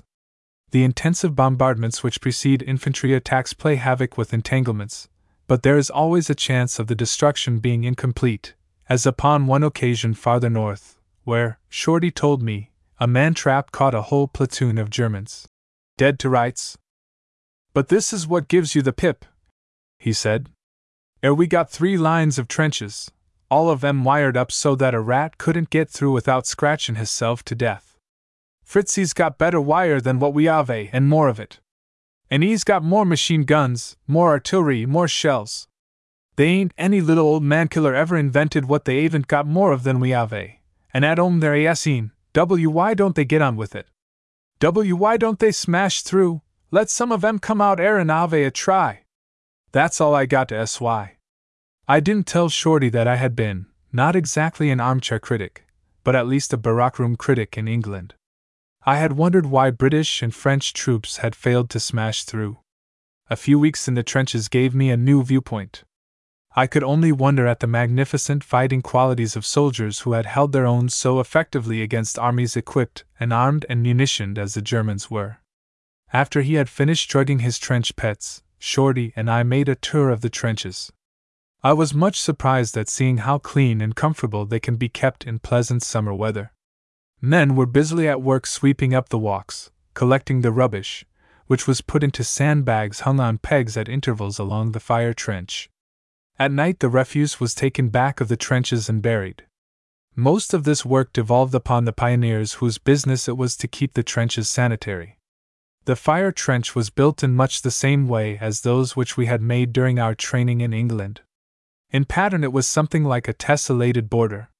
For the space of 5 yards it ran straight, then it turned at right angles around a traverse of solid earth 6 feet square, then straight again for another 5 yards, then around another traverse, and so throughout the length of the line. Each 5-yard segment, which is called a bay, offered firing room for 5 men. The traverses, of course, were for the purpose of preventing enfilade fire. They also limited the execution which might be done by one shell. Even so, they were not an unmixed blessing, for they were always in the way when you wanted to get anywhere in a hurry. And you are in a Yuri W and you sees a Minenwerfer come in your WY. But you gets trench legs arter a WI'll. It'll be a funny sight to see blokes walkin' along the street in Lunnon W and the war's over. They'll be so used to dodgin' in and out o' traverses they won't be able to go in a straight line. As we walked through the firing line trenches, I could quite understand the possibility of one's acquiring trench legs. 5 paces forward, 2 to the right, 2 to the left, 2 to the left again, then 5 to the right, and so on to Switzerland. Shorty was of the opinion that one could enter the trenches on the Channel coast and walk through to the Alps without once coming out on top of the ground.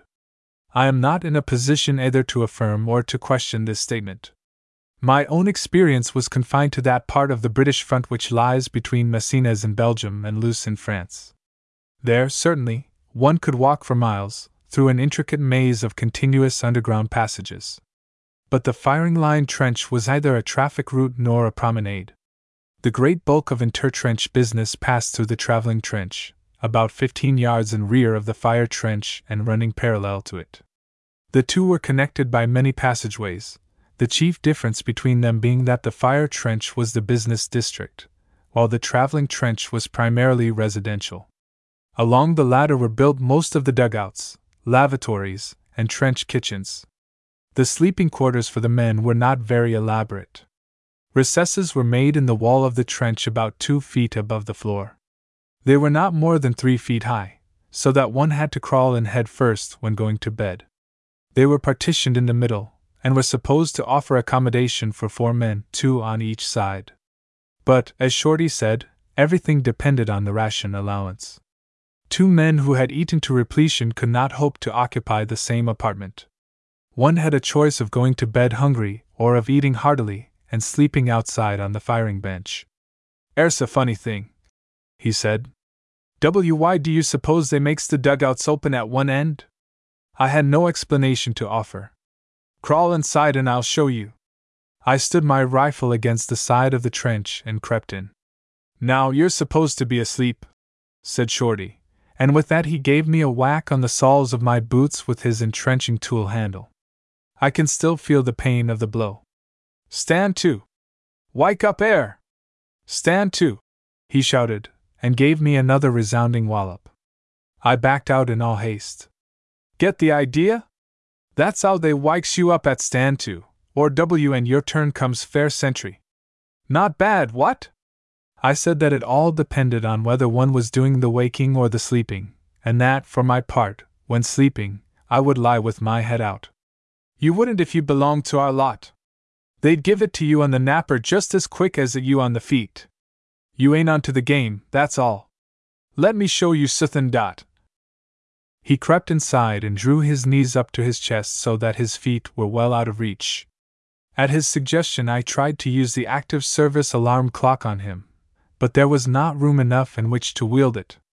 My feet were tingling from the effect of his blows, and I felt that the reputation for resourcefulness of Kitchener's mob was at stake.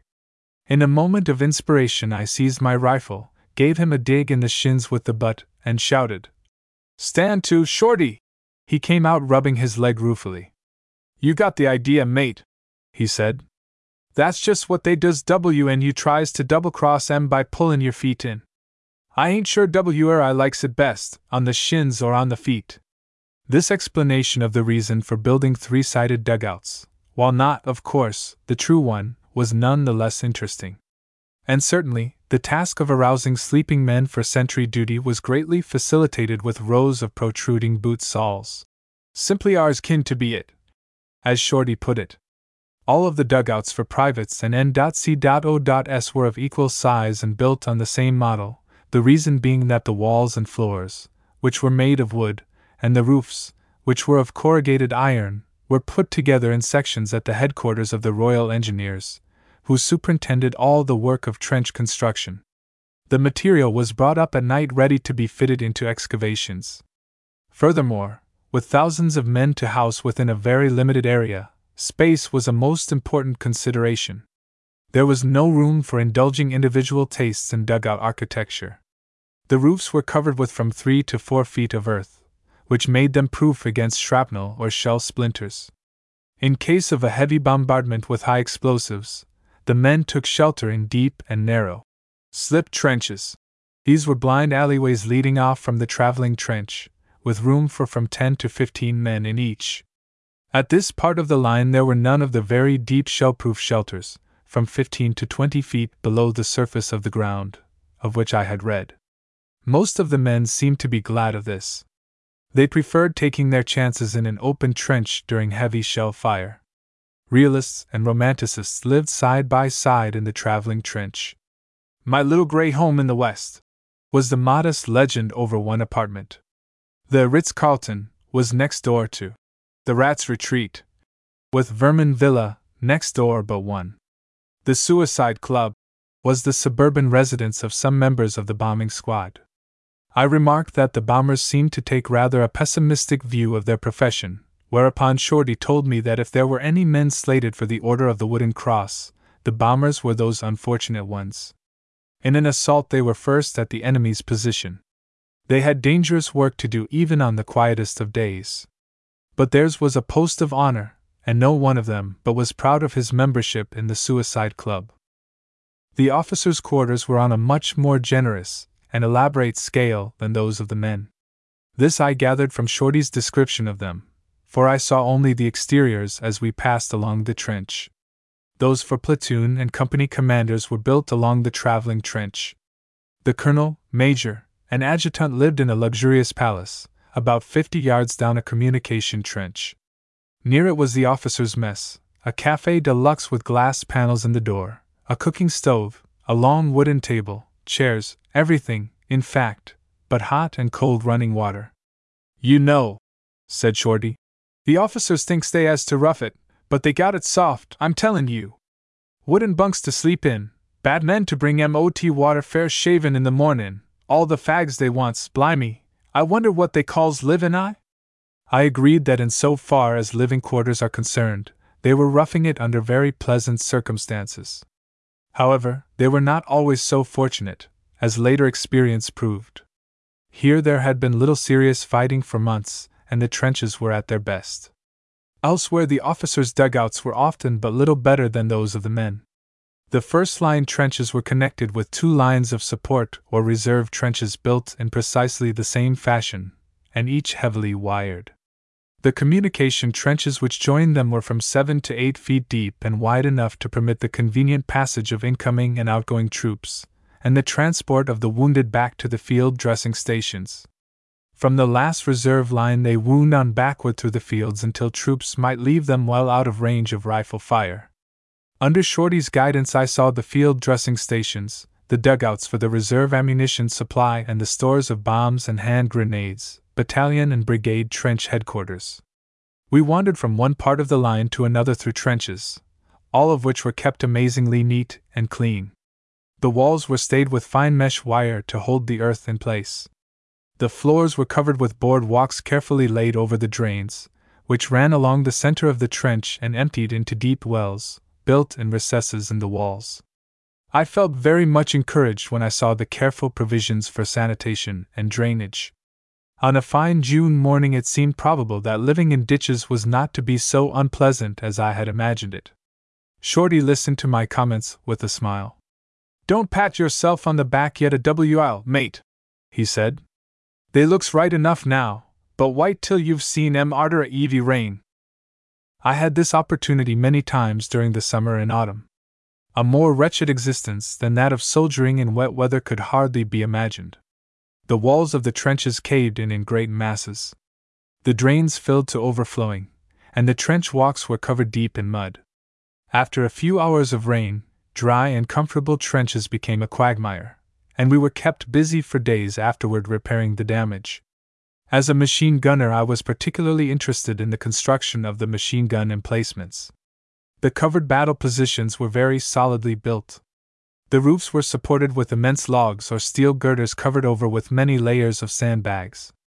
There were 2 carefully concealed loopholes looking out to a flank, but none for frontal fire, as this dangerous little weapon best enjoys catching troops in enfilade owing to the rapidity and the narrow cone of its fire. Its own front is protected by the guns on its right and left.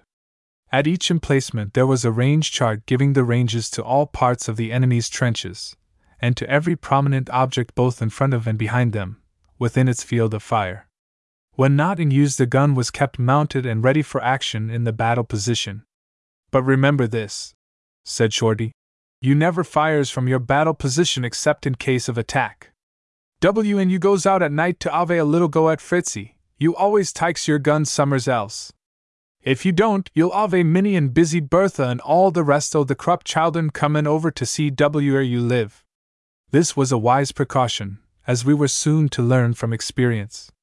Machine guns are objects of special interest to the artillery, and the locality from which they are fired becomes very unhealthy for some little time thereafter. We stopped for a moment at the Mudlark's hairdressing parlor, a very important institution if one might judge by its patronage. It was housed in a recess in the wall of the traveling trench, and was open to the sky. There I saw the latest fashion in oversea haircuts. The victims sat on a ration box while the barber mowed great swaths through tangled thatch with a pair of close-cutting clippers. But instead of making a complete job of it, a thick fringe of hair which resembled a misplaced scalping tuft was left for decorative purposes, just above the forehead. The effect was so grotesque that I had to invent an excuse for laughing. It was a lame one, I fear, for Shorty looked at me warningly. When we had gone on a little way, he said, "Ain't it a proper beauty parlor? But you got to be careful about larfin'. Some o' the blokes thinks that edge row is a regular ornament."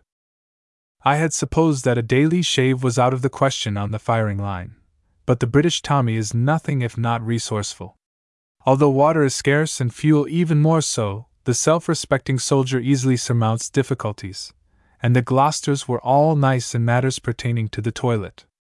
Instead of draining their canteens of tea, they saved a few drops for shaving purposes. "It's a bit sticky," said Shorty, "but it's OT, a not arf bad and you gets used to it. Now, another thing you don't want to forget is this, when you're moving up fair your week in the first line, always bring a bundle o' firewood with you. They ain't so much as a matchstick left in the trenches. Then you wants to be savon of it. Don't go and use it all the first DY or you'll ave to do without your tea the rest o' the week." I remembered his emphasis upon this point afterward when I saw men risking their lives in order to procure firewood. Without his tea, Tommy was a wretched being. I do not remember a day, no matter how serious the fighting, when he did not find both the time and the means for making it. Shorty was a PhD in every subject in the curriculum, including domestic science.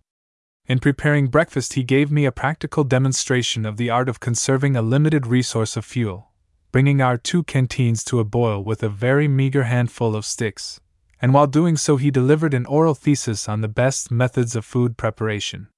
For example, there was the item of corned beef, familiarly called bully. It was the piece de resistance at every meal with the possible exception of breakfast, when there was usually a strip of bacon. Now one's appetite for bully becomes jaded in the course of a few weeks or months. To use the German expression, one doesn't eat it gern. But it is not a question of liking it. One must eat it or go hungry. Therefore, said Shorty, save carefully all of your bacon grease, and instead of eating your bully cold out of the tin, mix it with bread crumbs and grated cheese and fry it in the grease. He prepared some in this way, and I thought it a most delectable dish. Another way of stimulating the palate was to boil the beef in a solution of bacon grease and water, and then, while eating it, kid yourself that it's Irish stew. This second method of taking away the curse did not appeal to me very strongly, and Shorty admitted that he practiced such self-deception with very indifferent success, for after all, bully was bully, in whatever form you ate it.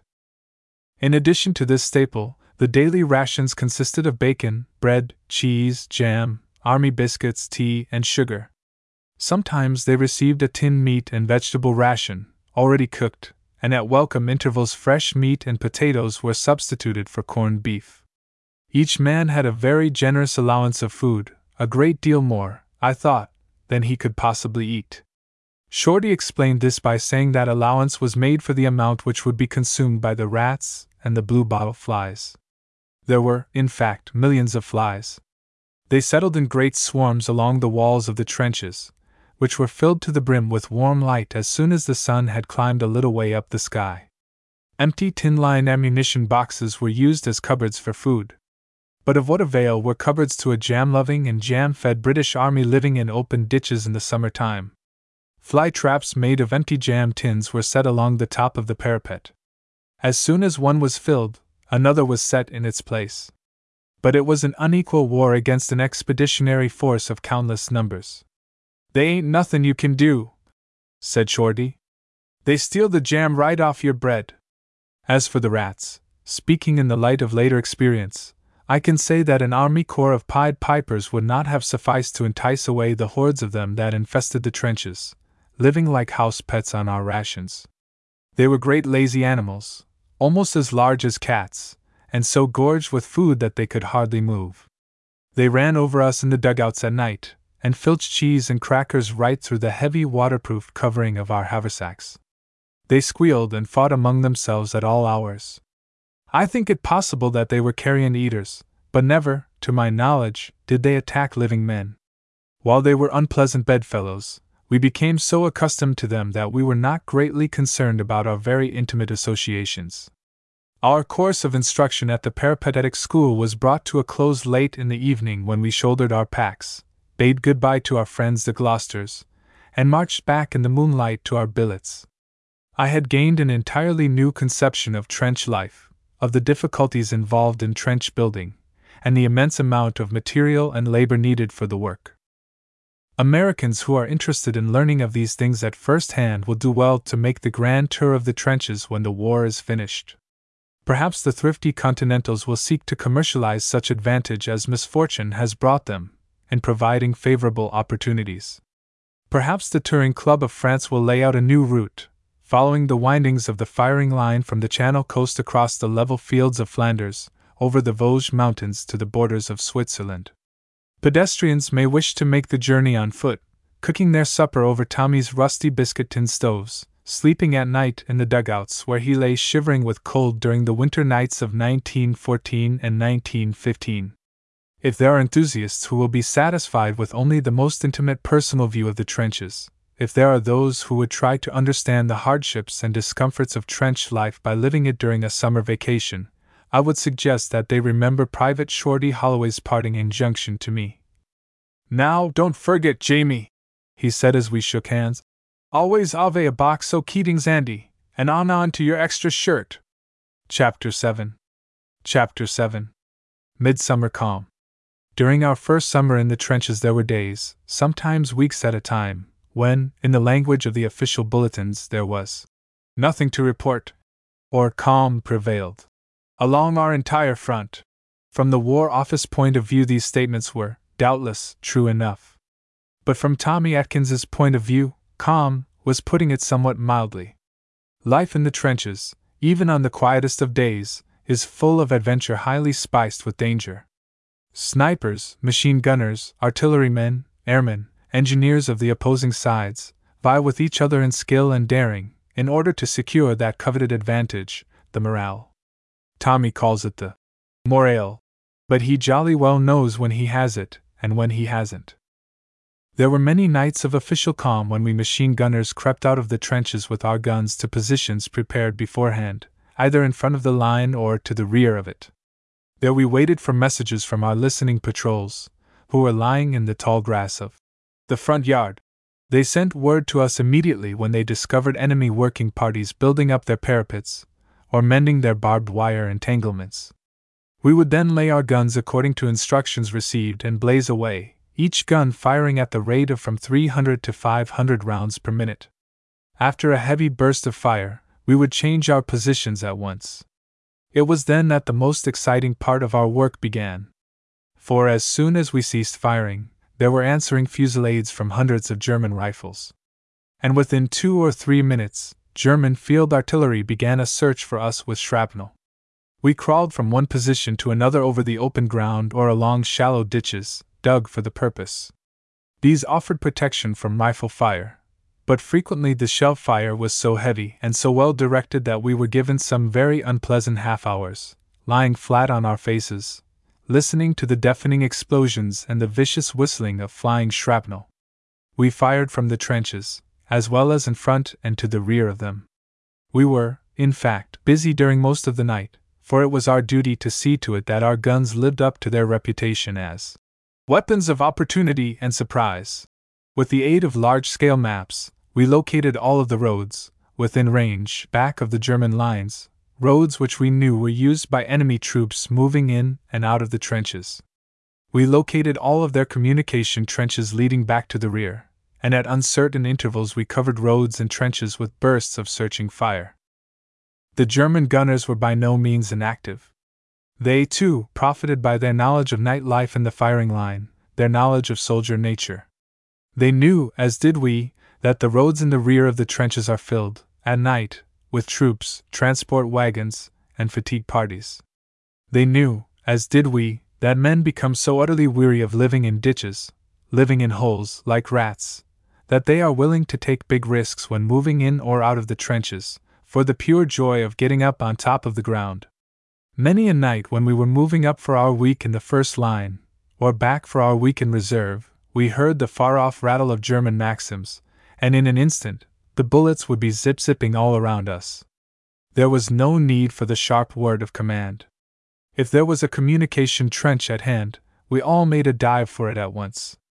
If there was not, we fell face down, in ditches, shell holes, in any place which offered a little protection from that terrible hail of lead.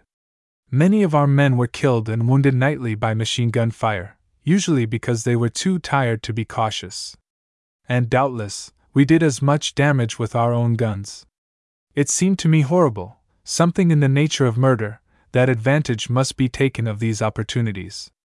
But it was all a part of the game of war, and fortunately, we rarely knew, nor did the Germans, what damage was done during those summer nights of calm along the entire front. The artillerymen, both British and German, did much to relieve the boredom of those nothing to report days. There were desultory bombardments of the trenches at daybreak, and at dusk, when every infantryman is at his post, rifle in hand, bayonet fixed, on the alert for signs of a surprise attack. If it was a bombardment with shrapnel, Tommy was not greatly concerned, for in trenches he is fairly safe from shrapnel fire. But if the shells were large-caliber high explosives, he crouched close to the front wall of the trench, lamenting the day he was foolish enough to become an infantryman. A bloomin' human ninepin! Covered with dirt, sometimes half buried in fallen trench, he wagered his next week's tobacco rations that the London papers would print the same old story. Along the Western Front there is nothing to report. And usually he won. Trench mortaring was more to our liking. That is an infantryman's game, and while extremely hazardous, the men in the trenches have a sporting chance. Every one forgot breakfast when word was passed down the line that we were going to mortify Fritzie. The last relief night sentries, who had just tumbled sleepily into their dugouts, tumbled out of them again to watch the fun. Fatigue parties, working in the communication trenches, dropped their picks and shovels and came hurrying up to the first line. Eagerly, expectantly, every one waited for the sport to begin. Our projectiles were immense balls of hollow steel, filled with high explosive of tremendous power. They were fired from a small gun, placed, usually, in the first line of reserve trenches. A dull boom from the rear warned us that the game had started. "There she is! See her? Goin' true as a die! She's goin' to it! She's goin' to it!" All of the boys would be shouting at once. Up it goes, turning over and over, rising to a height of several hundred feet. Then, if well aimed, it reaches the end of its upward journey directly over the enemy's line, and falls straight into his trench. There is a moment of silence, followed by a terrific explosion which throws dirt and debris high in the air. By this time every Tommy along the line is standing on the firing bench, head and shoulders above the parapet, quite forgetting his own danger in his excitement, and shouting at the top of his voice. "How's that one, Fritzy boy? Guten Morgen, you Prussian sausage wallopers! Take a bit o' that there 'ome to your missus." But Fritzy could be depended upon to keep up his end of the game. He gave us just as good as we sent, and often he added something for full measure.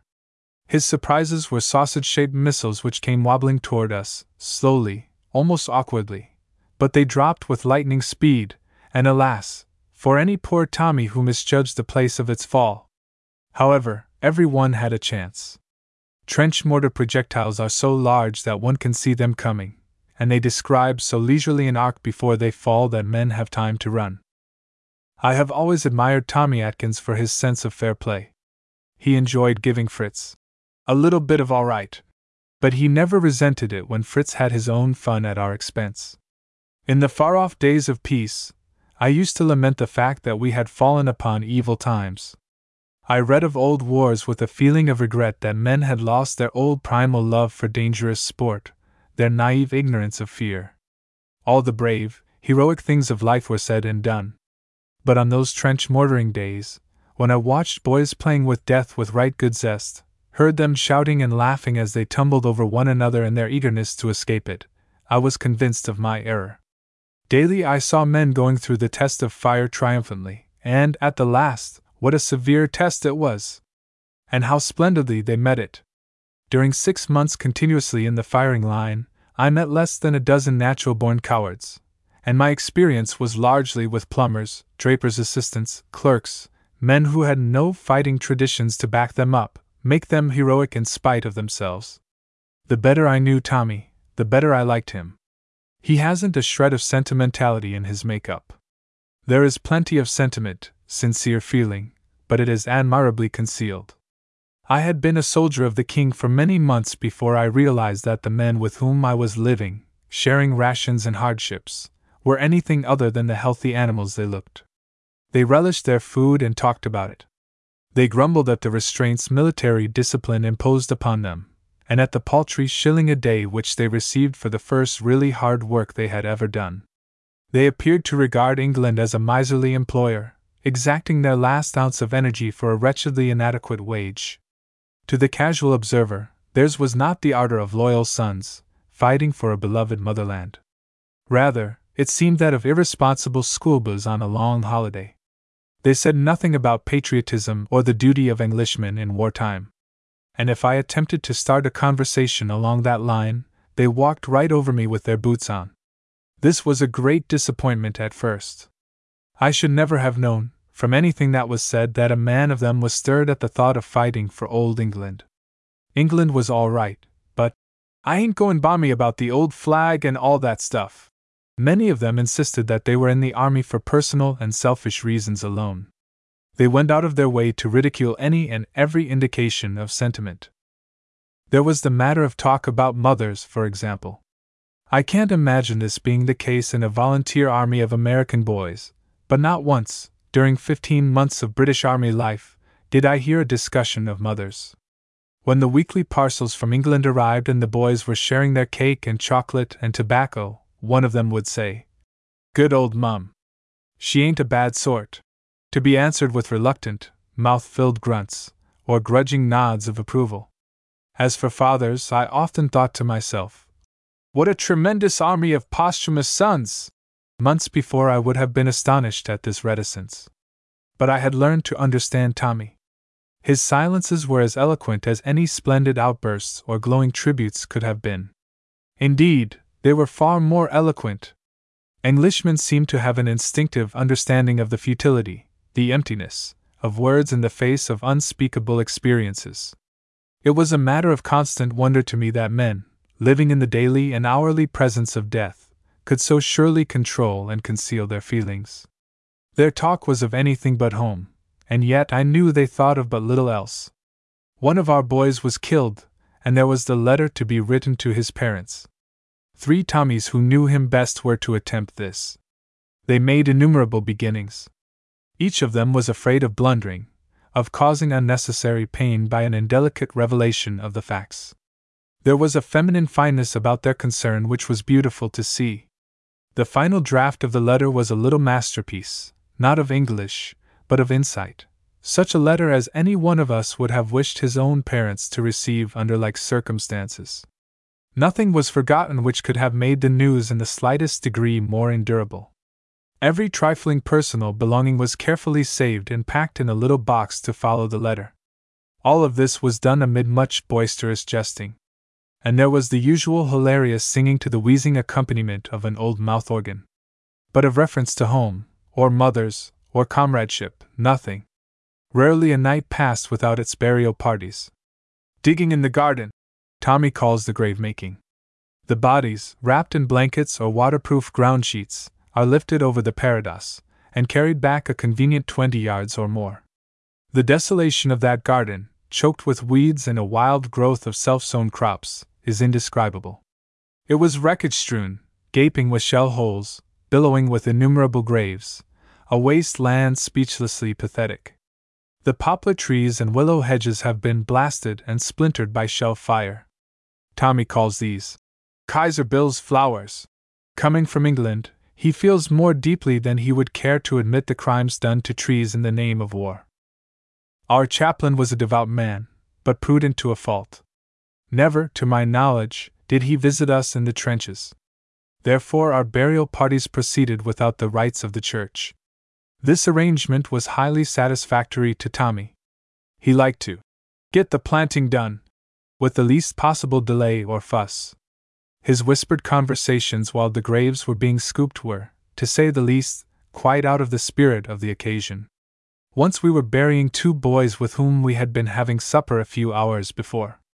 There was an artillery duel in progress, the shells whistling high over our heads, and bursting in great splotches of white fire, far in rear of the opposing lines of trenches.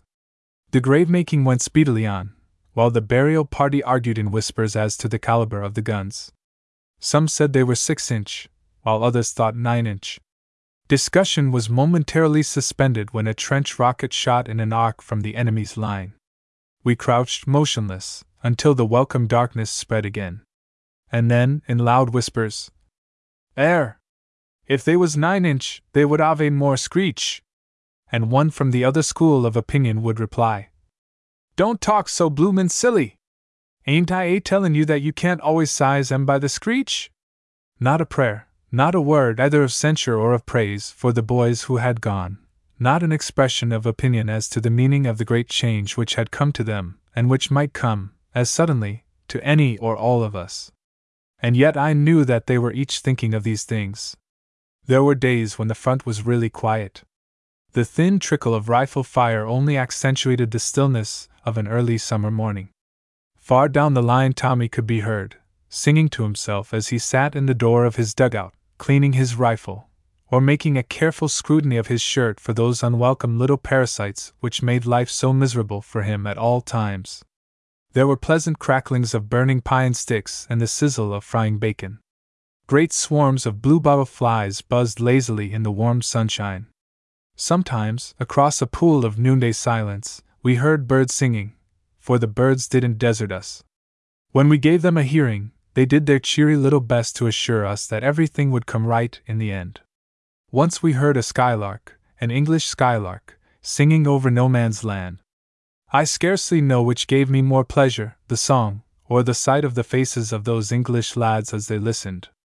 I was deeply touched when one of them said, Ain't ye a plucky little chap, singin' right in front of Fritzie's trenches fair us English blokes? It was a sincere and fitting tribute, as perfect for a soldier as Shelley's Ode for a poet. Along the part of the British front which we held during the summer, the opposing lines of trenches were from less than 100 to 450 or 500 yards apart. When we were neighborly as regards distance, we were also neighborly as regards social intercourse. In the early mornings when the heavy night mist still concealed the lines, the boys stood head and shoulders above the parapet and shouted, "Hi, Fritzie!" And the greeting was returned, "Hi, Tommy!" Then we conversed. Very few of us knew German, but it is surprising how many Germans could speak English. Frequently they shouted, "Got any Woodbines, Tommy?" His favorite brand of cigarettes, and Tommy would reply, "Sure! Shall I bring em over or will you come and fetch em?" This was often the icebreaker, the beginning of a conversation which varied considerably in other details. "Who are you?" Fritzie would shout. And Tommy, "We're the King's Own Yeomen of Étaires." Some such subtle repartee as that. "What's your mob?" "We're a battalion of Irish Rifles." The Germans liked to provoke us by pretending that the Irish were disloyal to England. Sometimes they shouted, "Any of you from London?" "Not arf." "What was you doin' of in London? Widden table at Sam Isaac's fish shop?" The rising of the mists put an end to these conversations. Sometimes they were concluded earlier with bursts of rifle and machine gun fire. "All right to be friendly," Tommy would say, "but we got to let 'em know this ain't no love feast." Chapter 8. Chapter 8. Under Cover. Unseen Forces. We come across the channel. For to wallop Germany. But they ain't got no soldiers. Not that any one can see. They plug us with their rifles. And they let their shrapnel fly. But they never takes a pot at us. Exceptin' on the sly. Chorus. Fritzie WN, you comin' out? This what you calls a fight. You won't never get to Calais. Always keepin' out O's sight. We're a-goin' back to Blighty. What's the use with an air? Like a lot o' bloomin' mudlarks. Fair old Fritzie to appear? He never puts his napper up above the parapet. We been in France fair 7 months, and aven't seen him yet. So sang Tommy, the incorrigible parodist, during the long summer days and nights of 1915, when he was impatiently waiting for something to turn up. For 3 months and more we were face to face with an enemy whom we rarely saw. It was a weird experience. Rifles cracked, bullets zip-zipped along the top of the parapet, great shells whistled over our heads or tore immense holes in the trenches, trench mortar projectiles and hand grenades were hurled at us, and yet there was not a living soul to be seen across the narrow strip of no man's land, whence all this murderous rain of steel and lead was coming. Daily we kept careful and continuous watch, searching the long, curving line of German trenches and the ground behind them with our periscopes and field glasses, and nearly always with the same barren result. We saw only the thin wreaths of smoke rising, morning and evening, from trench fires, the shattered trees, the forlorn and silent ruins, the long grass waving in the wind. Although we were often within 200 yards of thousands of German soldiers, rarely farther than 400 yards away, I did not see one of them until we had been in the trenches for more than 6 weeks, and then only for the interval of a second or two. My German was building up a piece of damaged parapet. I watched the earth being thrown over the top of the trench, when suddenly a head appeared, only to be immediately withdrawn. One of our snipers had evidently been watching, too. A rifle cracked, and I saw a cloud of dust arise where the bullet clipped the top of the parapet. The German waved his spade defiantly in the air and continued digging, but he remained discreetly under cover thereafter.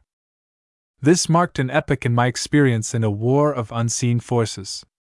I had actually beheld a German, although Tommy insisted that it was only the old caretaker. The bloke what keeps the trenches tidy. This mythical personage, a creature of Tommy's own fancy, assumed a very real importance during the summer when the attractions at the Western Theatre of War were only mildly interesting. Karl the caretaker was supposed to be a methodical old man whom the Emperor had left in charge of his trenches on the Western Front during the absence of the German armies in Russia. Many were the stories told about him at different parts of the line. Sometimes he was endowed with a family. His missus and his 3 little nippers were with him, and together they were blocking the way to Berlin of the entire British army. Sometimes he was Hans the Grenadier, owing to his fondness for nightly bombing parties. Sometimes he was Minnie's husband, Minnie being that redoubtable lady known in polite military circles as a Minenwerfer. As already explained, she was sausage-like in shape, and frightfully demonstrative. When she went visiting at the behest of her husband, Tommy usually contrived to be not at home, whereupon Minnie wrecked the house and disappeared in a cloud of dense black smoke. One imagines all sorts of monstrous things about an unseen enemy. The strain of constantly watching and seeing nothing became almost unbearable at times. We were often too far apart to have our early morning interchange of courtesies, and then the constant PHTT of bullets annoyed and exasperated us. I for one welcomed any evidence that our opponents were fathers and husbands and brothers just as we were. I remember my delight, one fine summer morning, at seeing 3 great kites soaring above the German line. There is much to be said for men who enjoy flying kites. Once they mounted a dummy figure of a man on their parapet. Tommy had great sport shooting at it, the Germans jiggling its arms and legs in a most laughable manner whenever a hit was registered. In their eagerness to get a good bead on the figure, the men threw caution to the winds, and stood on the firing benches, shooting over the top of the parapet. Fritz and Hans were true sportsmen while the fun was on, and did not once fire at us. Then the dummy was taken down, and we returned to the more serious game of war with the old deadly earnestness. I recall such incidents with joy as I remember certain happy events in childhood. We needed these trivial occurrences to keep us sane and human. There were not many of them, but such as there were, we talked of for days and weeks afterward. As for the matter of keeping out of sight, there was a good deal to be said on both sides. Although Tommy was impatient with his prudent enemy and sang songs, twitting him about always keeping under cover, he did not usually forget, in the daytime at least, to make his own observations of the German line with caution. Telescopic sights have made the business of sniping an exact science. They magnify the object aimed at many diameters, and if it remains in view long enough to permit the pulling of a trigger, the chances of a hit are almost 100%. 2. The butt-notcher. Snipers have a roving commission. They move from one part of the line to another, sometimes firing from carefully concealed loopholes in the parapet, sometimes from snipers' nests in trees or hedges. Often they creep out into the tall grass of no man's land. There, with a plentiful supply of food and ammunition, they remain for a day or 2 at a time, lying in wait for victims. It was a cold-blooded business, and hateful to some of the men. With others, the passion for it grew. They kept tally of their victims by cutting notches on the butts of their rifles. I well remember the pleasant June day when I first met a butt-notcher. I was going for water, to an old farmhouse about half a mile from our sector of trench. It was a day of bright sunshine. Poppies and buttercups had taken root in the banks of earth heaped up on either side of the communication trench. They were nodding their heads as gaily in the breeze as of old did Wordsworth's daffodils in the quiet countryside at Rydal Mount. It was a joy to see them there, reminding one that God was still in his heaven, whatever might be wrong with the world. It was a joy to be alive, a joy which one could share unselfishly with friend and enemy alike. The colossal stupidity of war was never more apparent to me than upon that day. I hated my job, and if I hated any man, it was the one who had invented the murderous little weapon known as a machine gun. I longed to get out on top of the ground. I wanted to lie at full length in the grass, for it was June, and nature has a way of making one feel the call of June, even from the bottom of a communication trench 7 feet deep. Flowers and grass peep down at one, and white clouds sail placidly across the strip of blue we prisoners call the sky. I felt that I must see all of the sky, and see it at once. Therefore I set down my water cans, one on top of the other, stepped up on them, and was soon over the top of the trench, crawling through the tall grass toward a clump of willows about 50 yards away. I passed 2 lonely graves with their wooden crosses hidden in depths of shimmering, waving green, and found an old rifle, its stock weather-warped and the barrel eaten away with rust. The ground was covered with tin cans, fragments of shell casing, and rubbish of all sorts, but it was hidden from view. Men had been laying waste the earth during the long winter, and now June was healing the wounds with flowers and cool green grasses. I was sorry that I went to the willows, for it was there that I found the sniper. He had a wonderfully concealed position, which was made bulletproof with steel plates and sandbags, all covered so naturally with growing grass and willow bushes that it would have been impossible to detect it at a distance of 10 yards. In fact, I would not have discovered it had it not been for the loud crack of a rifle sounding so close at hand. I crept on to investigate and found the sniper looking quite disappointed. "Mr. Blighter," he said. Then he told me that it wasn't a good place for a sniper's nest at all. For one thing, it was too far back, nearly a half-mile from the German trenches. Furthermore, it was a mistake to plant a nest in a solitary clump of willows such as this. A clump of trees offers too good an aiming mark for artillery. Much better to make a position right out in the open. However, so far he had not been annoyed by shell fire. A machine gun had searched for him, but he had adequate cover from machine gun fire. "But blimey! You ought to 'a' heard the row W and the bullets was a smackin' against the sandbags. Somebody was a knockin' at the door, I give you my word." However, it wasn't such a dusty little coop, and he had a good field of fire. He had registered 4 hits during the day, and he proudly displayed 4 new notches on a badly notched but in proof of the fact. "There's a big old W the artillery pushed in their parapet larst night. That's W I caught me larst one, 'bout 1/2 hour ago. A bloke goes by every little WL and forgets to duck his napper. Take your field glasses and watch me clip the next one. Quarter left it is, this side the old ooze with the 'ole in the wall." I focused my glasses and waited. Presently he said, in a very cool, matter-of-fact voice, "There's one comin'. See him? He's carryin' a plank. You can see it stickin' up above the parapet. He's a-goin' to get a nasty one if he don't duck when he comes to that 'ole." I found the moving plank and followed it along the trench as it approached nearer and nearer to the opening, and I was guilty of the most unprofessional conduct, for I kept thinking, as hard as I could, "Duck, Fritzy! Whatever you do, duck when you come to that hole!" And surely enough, he did. The plank was lowered into the trench just before the opening was reached, and the top of it reappeared again, a moment later, on the other side of the opening. The sniper was greatly disappointed. "Now, wouldn't that give you the camel's hump?" he said. "I believe you're a joner to me, matey." Presently another man carrying a plank went along the trench and he ducked, too. "Grease off, Jerry," said the Banatcher.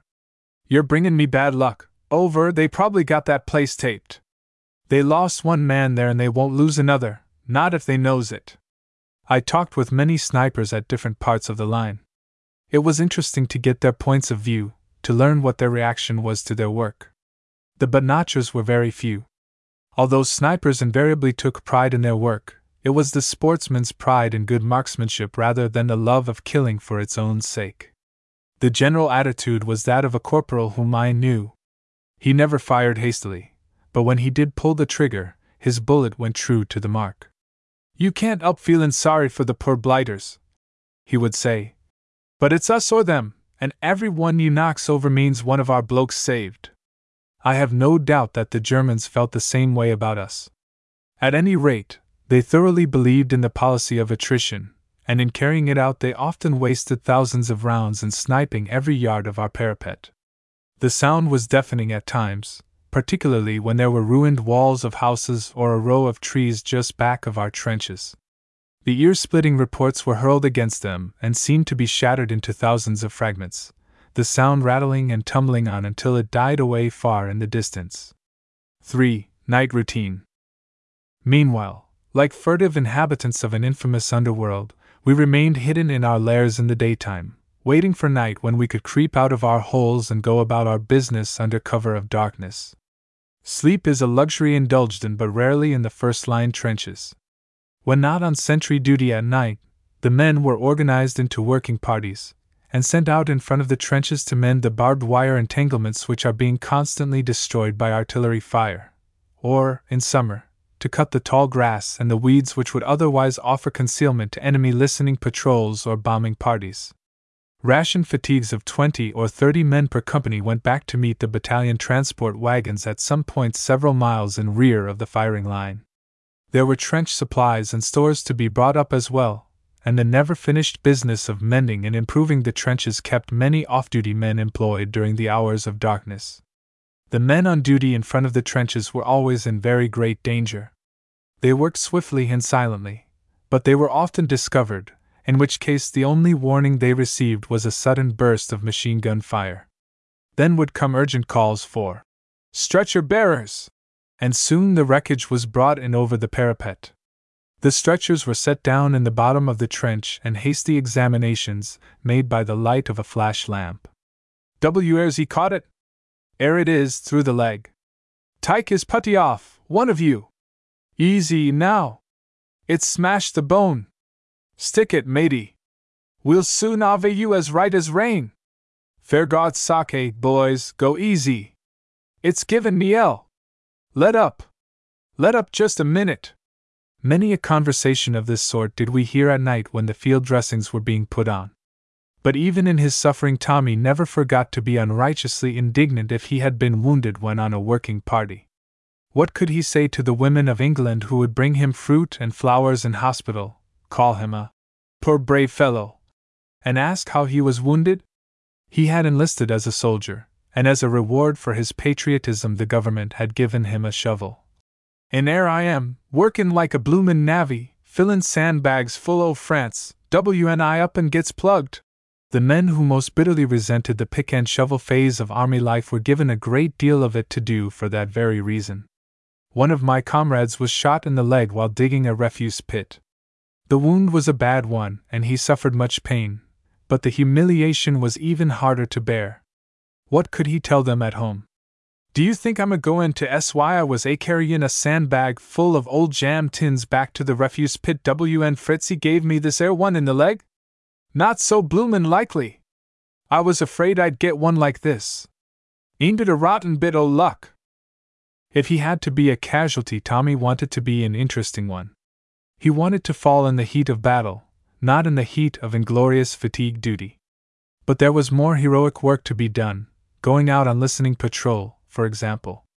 One patrol, consisting of a sergeant or a corporal and 4 or 5 privates, was sent out from each company. It was the duty of these men to cover the area immediately in front of the company line of trench, to see and hear without being discovered, and to report immediately any activity of the enemy, above or below ground, of which they might learn. They were on duty for from 3 to 5 hours, and might use a wide discretion in their prowlings, provided they kept within the limits of frontage allotted to their own company, and returned to the meeting place where the change of reliefs was made. These requirements were not easily complied with, unless there were trees or other prominent landmarks standing out against the sky by means of which a patrol could keep its direction. The work required, above everything else, cool heads and stout hearts. There was the ever-present danger of meeting an enemy patrol or bombing party, in which case, if they could not be avoided, there would be a hand-to-hand encounter with bayonets, or a noisy exchange of hand grenades. There was danger, too, of a false alarm started by a nervous sentry. It needs but a moment for such an alarm to become general, so great is the nervous tension at which men live on the firing line. Terrific fusillades from both sides followed while the listening patrols flattened themselves out on the ground, and listened, in no pleasant frame of mind, to the bullets whistling over their heads. But at night, and under the stress of great excitement, men fire high. Strange as it may seem, one is comparatively safe even in the open, when lying flat on the ground. Bombing affairs were of almost nightly occurrence. Tommy enjoyed these extremely hazardous adventures which he called "carryin' a ha'porth o' 'ate to Fritzy," a halfpenny worth of hate, consisting of 6 or a dozen hand grenades which he hurled into the German trenches from the far side of their entanglements. The more hardy spirits often worked their way through the barbed wire and, from a position close under the parapet, they waited for the sound of voices. When they had located the position of the sentries, they tossed their bombs over with deadly effect. The sound of the explosions called forth an immediate and heavy fire from sentries near and far. But lying close under the very muzzles of the German rifles, the bombers were in no danger unless a party were sent out in search of them. This, of course, constituted the chief element of risk. The strain of waiting for developments was a severe one. I have seen men come in from a bombing stunt, worn out and trembling from nervous fatigue. And yet many of them enjoyed it, and were sent out night after night. The excitement of the thing worked into their blood. Throughout the summer there was a great deal more digging to do than fighting, for it was not until the arrival on active service of Kitchener's armies that the construction of the double line of reserve or support trenches was undertaken. From June until September this work was pushed rapidly forward. There were also trenches to be made in advance of the original firing line, for the purpose of connecting up advance points and removing dangerous salients. At such times there was no loafing until we had reached a depth sufficient to protect us both from view and from fire. We picked and shoveled with might and main, working in absolute silence, throwing ourselves flat on the ground whenever a trench rocket was sent up from the German lines. Casualties were frequent, but this was inevitable, working, as we did, in the open, exposed to every chance shot of an enemy sentry. The stretcher-bearers lay in the tall grass close at hand awaiting the whispered word, "Stretcher-bearers this way!" and they were kept busy during much of the time we were at work, carrying the wounded to the rear. It was surprising how quickly the men became accustomed to the nerve-trying duties in the firing line. Fortunately for Tommy, the longer he is in the army, the greater becomes his indifference to danger. His philosophy is fatalistic. "What is to be will be," is his only comment when one of his comrades is killed. A bullet or a shell works with such lightning speed that danger is past before one realizes that it is at hand. Therefore, men work doggedly, carelessly, and in the background of consciousness there is always that comforting belief, common to all soldiers, that others may be killed, but somehow I shall escape. The most important in trench duty, as well as the most wearisome one for the men, is their period on sentry go. 8 hours and 24 for 2-hour shifts. Each man stands at his post on the firing bench, rifle in hand, keeping a sharp lookout over the front yard. At night he observes as well as he can over the top of the parapet, in the daytime by means of his periscope. Most of our large periscopes were shattered by keen-sighted German snipers. We used a very good substitute, one of the simplest kind, a piece of broken pocket mirror placed on the end of a split stick, and set at an angle on top of the parados.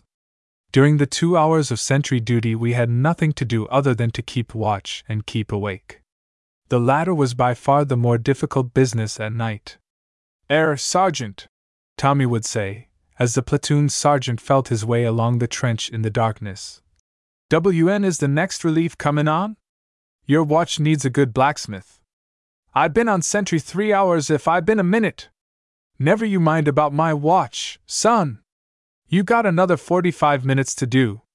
Will you listen to that, you blokes? S.Y. I could make a better timepiece out of an old bully tin. I'm tellin' you straight, I'll be asleep when you come round again." But he isn't. Although the temptation may be great, Tommy isn't longing for a court-martial. When the platoon officer or the company commander makes his hourly rounds, flashing his electric pocket lamp before him, he is ready with a cheery "Post all correct, sir."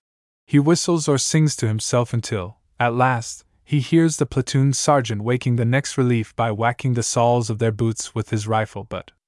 "Wake up, Come along, my lads! Your sentry go!" Chapter 9. Chapter 9. Billets.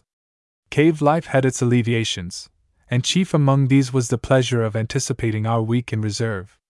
We could look forward to this with certainty. During the long stalemate on the Western Front, British military organization has been perfected until, in times of quiet, it works with the monotonous smoothness of a machine. Even during periods of prolonged and heavy fighting there is but little confusion. Only twice, during 6 months of campaigning, did we fail to receive our daily post of letters and parcels from England, and then, we were told, the delay was due to minesweeping in the Channel. With every detail of military routine carefully thought out and every possible emergency provided for in advance, we lived as methodically in the firing line as we had during our months of training in England. The movements of troops in and out of the trenches were excellently arranged and timed. The outgoing battalion was prepared to move back as soon as the relief had taken place. The trench water cans had been filled, an act of courtesy between battalions, the dugouts thoroughly cleaned, and the refuse buried. The process of taking over was a very brief one. The sentries of the incoming battalion were posted, and listening patrols sent out to relieve those of the outgoing battalion, which then moved down the communication trenches, the men happy in the prospect of a night of undisturbed sleep. Second only to sleep in importance was the fortnightly bath. Sometimes we cleansed ourselves, as best we could, in muddy little duck ponds, populous with frogs and green with scum, but oh, the joy when our march ended at a military bathhouse! The government had provided these whenever possible, and for several weeks we were within marching distance of one. There we received a fresh change of underclothing, and our uniforms were fumigated while we splashed and scrubbed in great vats of clean warm water. The order, "Everybody out," was obeyed with great reluctance, and usually not until the bath attendants of the Army Service Corps enforced it with the cold water hose. Tommy, who has a song for every important ceremonial, never sang "Rule Britannia" with the enthusiasm which marked his rendition of the following chorus: "WHI, ter than the whitewash on the wall! WHI, ter than the whitewash on the wall! If you're leadin' us to slaughter, let us ave our soap and water, first. Then we'll be whiter than the whitewash on the wall." When out of the firing line we washed and mended our clothing and scraped a week's accumulation of mud from our uniforms. Before breakfast we were inflicted with the old punishment, Swedish drill. "Gott strafe Sweden," Tommy would say as he puffed and perspired under a hot August sun, but he was really glad that he had no choice but to submit. In the trenches there was little opportunity for vigorous exercise, and our arms and legs became stiff with the long inactivity. Throughout the mornings we were busy with a multitude of duties. Arms and equipment were cleaned and inspected, machine guns thoroughly overhauled, gas helmets sprayed, and there was frequent instruction in bomb throwing and bayonet fighting in preparation for the day to which every soldier looks forward with some misgiving, but with increasing confidence: the day when the enemy shall be driven out of France. Classes in grenade fighting were under the supervision of officers of the Royal Engineers. In the early days of the war there was but one grenade in use, and that a crude affair made by the soldiers themselves. An empty jam tin was filled with explosive and scrap iron, and tightly bound with wire. A fuse was attached, and the bomb was ready for use. But England early anticipated the importance which grenade fighting was to play in trench warfare. Her experts in explosives were set to work, and by the time we were ready for active service, 10 or a dozen varieties of bombs were in use, all of them made in the munition factories in England. The hairbrush, the lemon bomb, the cricket ball, and the policeman's truncheon were the most important of these, all of them so called because of their resemblance to the articles for which they were named. The first three were exploded by a time fuse set for from 3 to 5 seconds. The fourth was a percussion bomb, which had long cloth streamers fastened to the handle to ensure greater accuracy in throwing. The men became remarkably accurate at a distance of 30 to 40 yards. Old cricketers were especially good, for the bomb must be thrown overhand, with a full arm movement. Instruction in bayonet fighting was made as realistic as possible.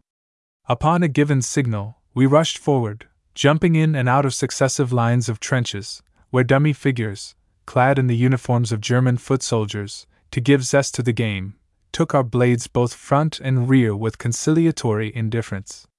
In the afternoon Tommy's time was his own.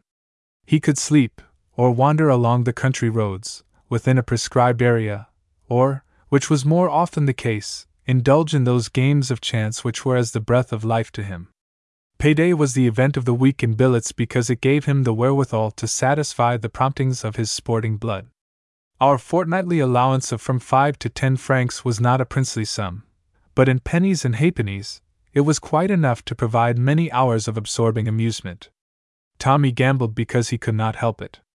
When he had no money he wagered his allowance of cigarettes, or his share of the daily jam ration. I believe that the appeal which war made to him was largely one to his sporting instincts. Life and death were playing stakes for his soul with the betting odds about even. The most interesting feature of our life in billets was the contact which it gave us with the civilian population who remained in the war zone, either because they had no place else to go, or because of that indomitable, unconquerable spirit which is characteristic of the French. There are few British soldiers along the Western Front who do not have memories of the heroic mothers who clung to their ruined homes as long as there was a wall standing. It was one of these who summed up for me, in 5 words, all the heartbreaking tragedy of war. She kept a little shop, in Armentières, on one of the streets leading to the firing line. We often stopped there, when going up to the trenches, to buy loaves of delicious French bread. She had candles for sale as well, and chocolate, and packets of stationery. Her stock was exhausted daily, and in some way replenished daily. I think she made long journeys to the other side of the town, bringing back fresh supplies in a pushcart which stood outside her door. Her cottage, which was less than a mile from our first-line trenches, was partly in ruins. I couldn't understand her being there in such danger. Evidently it was with the consent of the military authorities. There were other women living on the same street, but somehow she was different from the others. There was a spiritual fineness about her which impressed one at once. Her eyes were dry as though the tears had been drained from them, to the last drop, long ago. One day, calling for a packet of candles, I found her standing at the barricaded window which looks toward the trenches, and the desolate towns and villages back of the German lines. My curiosity got the better of my courtesy, and I asked her, in my poor French, why she was living there. She was silent for a moment, and then she pointed toward that part of France which was on the other side of the world to us. Monsieur! Mes enfants! Là-bas! Her children were over there, or had been at the outbreak of the war. That is all that she told me of her story, and I would have been a beast to have asked more. In some way she had become separated from them, and for nearly a year she had been watching there, not knowing whether her little family was living or dead. To many of the soldiers she was just a plain, thrifty little Frenchwoman who knew not the meaning of fear, willing to risk her life daily, that she might put by something for the long hard years which would follow the war. To me she is the spirit of France, splendid, superb France. But more than this she is the spirit of mother love which wars can never alter. Strangely enough, I had not thought of the firing line as a boundary, a limit, during all those weeks of trench warfare. Henceforth it had a new meaning for me. I realized how completely it cut Europe in half, separating friends and relatives as thousands of miles of ocean could not have done. Roads crossed from one side to the other, but they were barricaded with sandbags and barbed wire entanglements. At night they were deluged with shrapnel, and the cobblestones were chipped and scarred with machine-gun bullets. Tommy had a ready sympathy for the women and children who lived near the trenches. I remember many incidents which illustrate abundantly his quick understanding of the hardship and danger of their lives. Once, at Armentières, we were marching to the baths, when the German artillery were shelling the town in the usual hit-or-miss fashion. The enemy knew, of course, that many of our troops in reserve were billeted there, and they searched for them daily. Doubtless they would have destroyed the town long ago had it not been for the fact that Lille, one of their own most important bases, is within such easy range of our batteries. As it was, they bombarded it as heavily as they dared, and on this particular morning, they were sending them over too frequently for comfort. Some of the shells were exploding close to our line of march, but the boys tramped along with that nonchalant air which they assume in times of danger. One immense shell struck an empty house less than a block away and sent the masonry flying in every direction. The cloud of brick dust shone like gold in the sun a moment later. A fleshy peasant woman, wearing wooden shoes, turned out of an adjoining street and ran awkwardly toward the scene of the explosion. Her movements were so clumsy and slow, in proportion to the great exertion she was making, that at any other time the sight would have been ludicrous. Now it was inevitable that such a sight should first appeal to Tommy's sense of humor, and thoughtlessly the boys started laughing and shouting at her. "Go it, old dear! You're making a grand race! 2-1 on Liza! The other WY, ma! That's the wrong direction! You're running right into M!"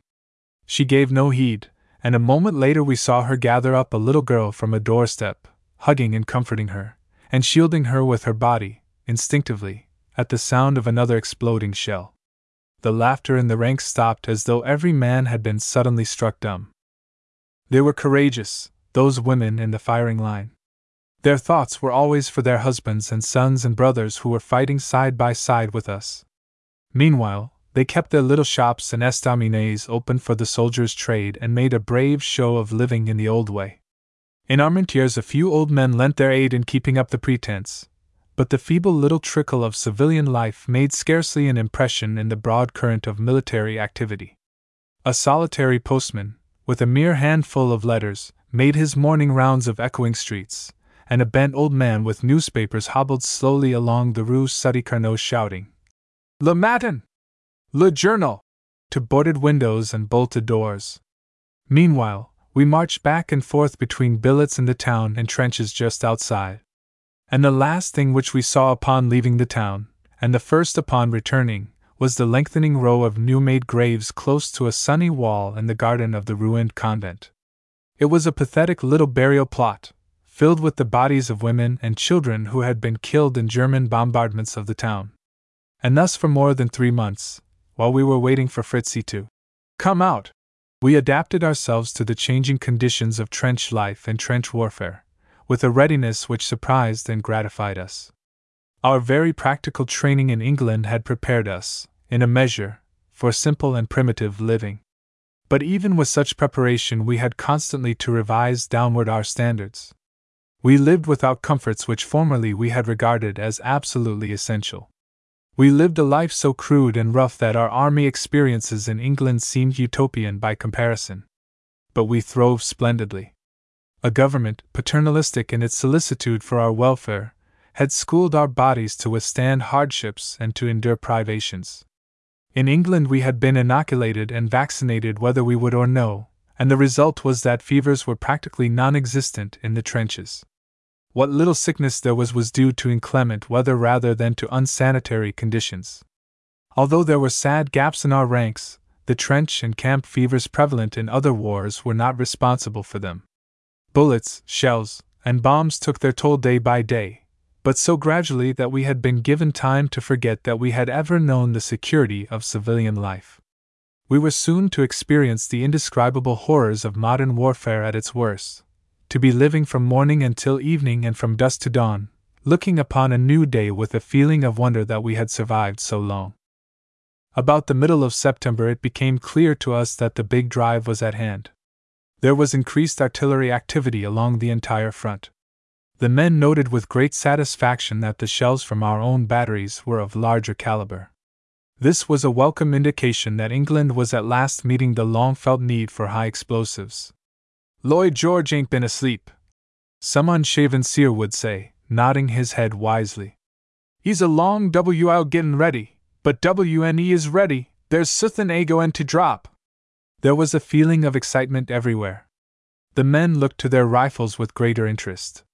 They examined more carefully their bandoliers of ammunition and their gas helmets, and they were thoughtful about keeping their metal pocket mirrors and their cigarette cases in their left-hand breast pockets, for any Tommy can tell you of miraculous escapes from death due to such a protective armoring over the heart. The thunder of guns increased with every passing day. The fire appeared to be evenly distributed over many miles of frontage.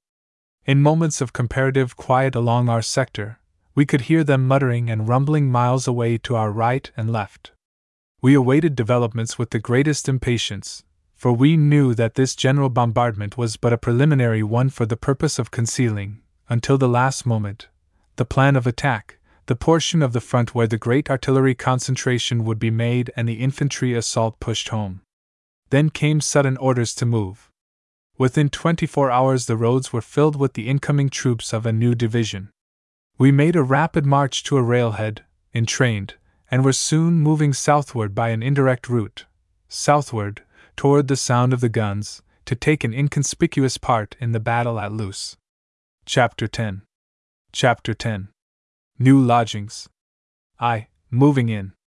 We were wet and tired and cold and hungry, for we had left the train miles back of the firing line and had been marching through the rain since early morning.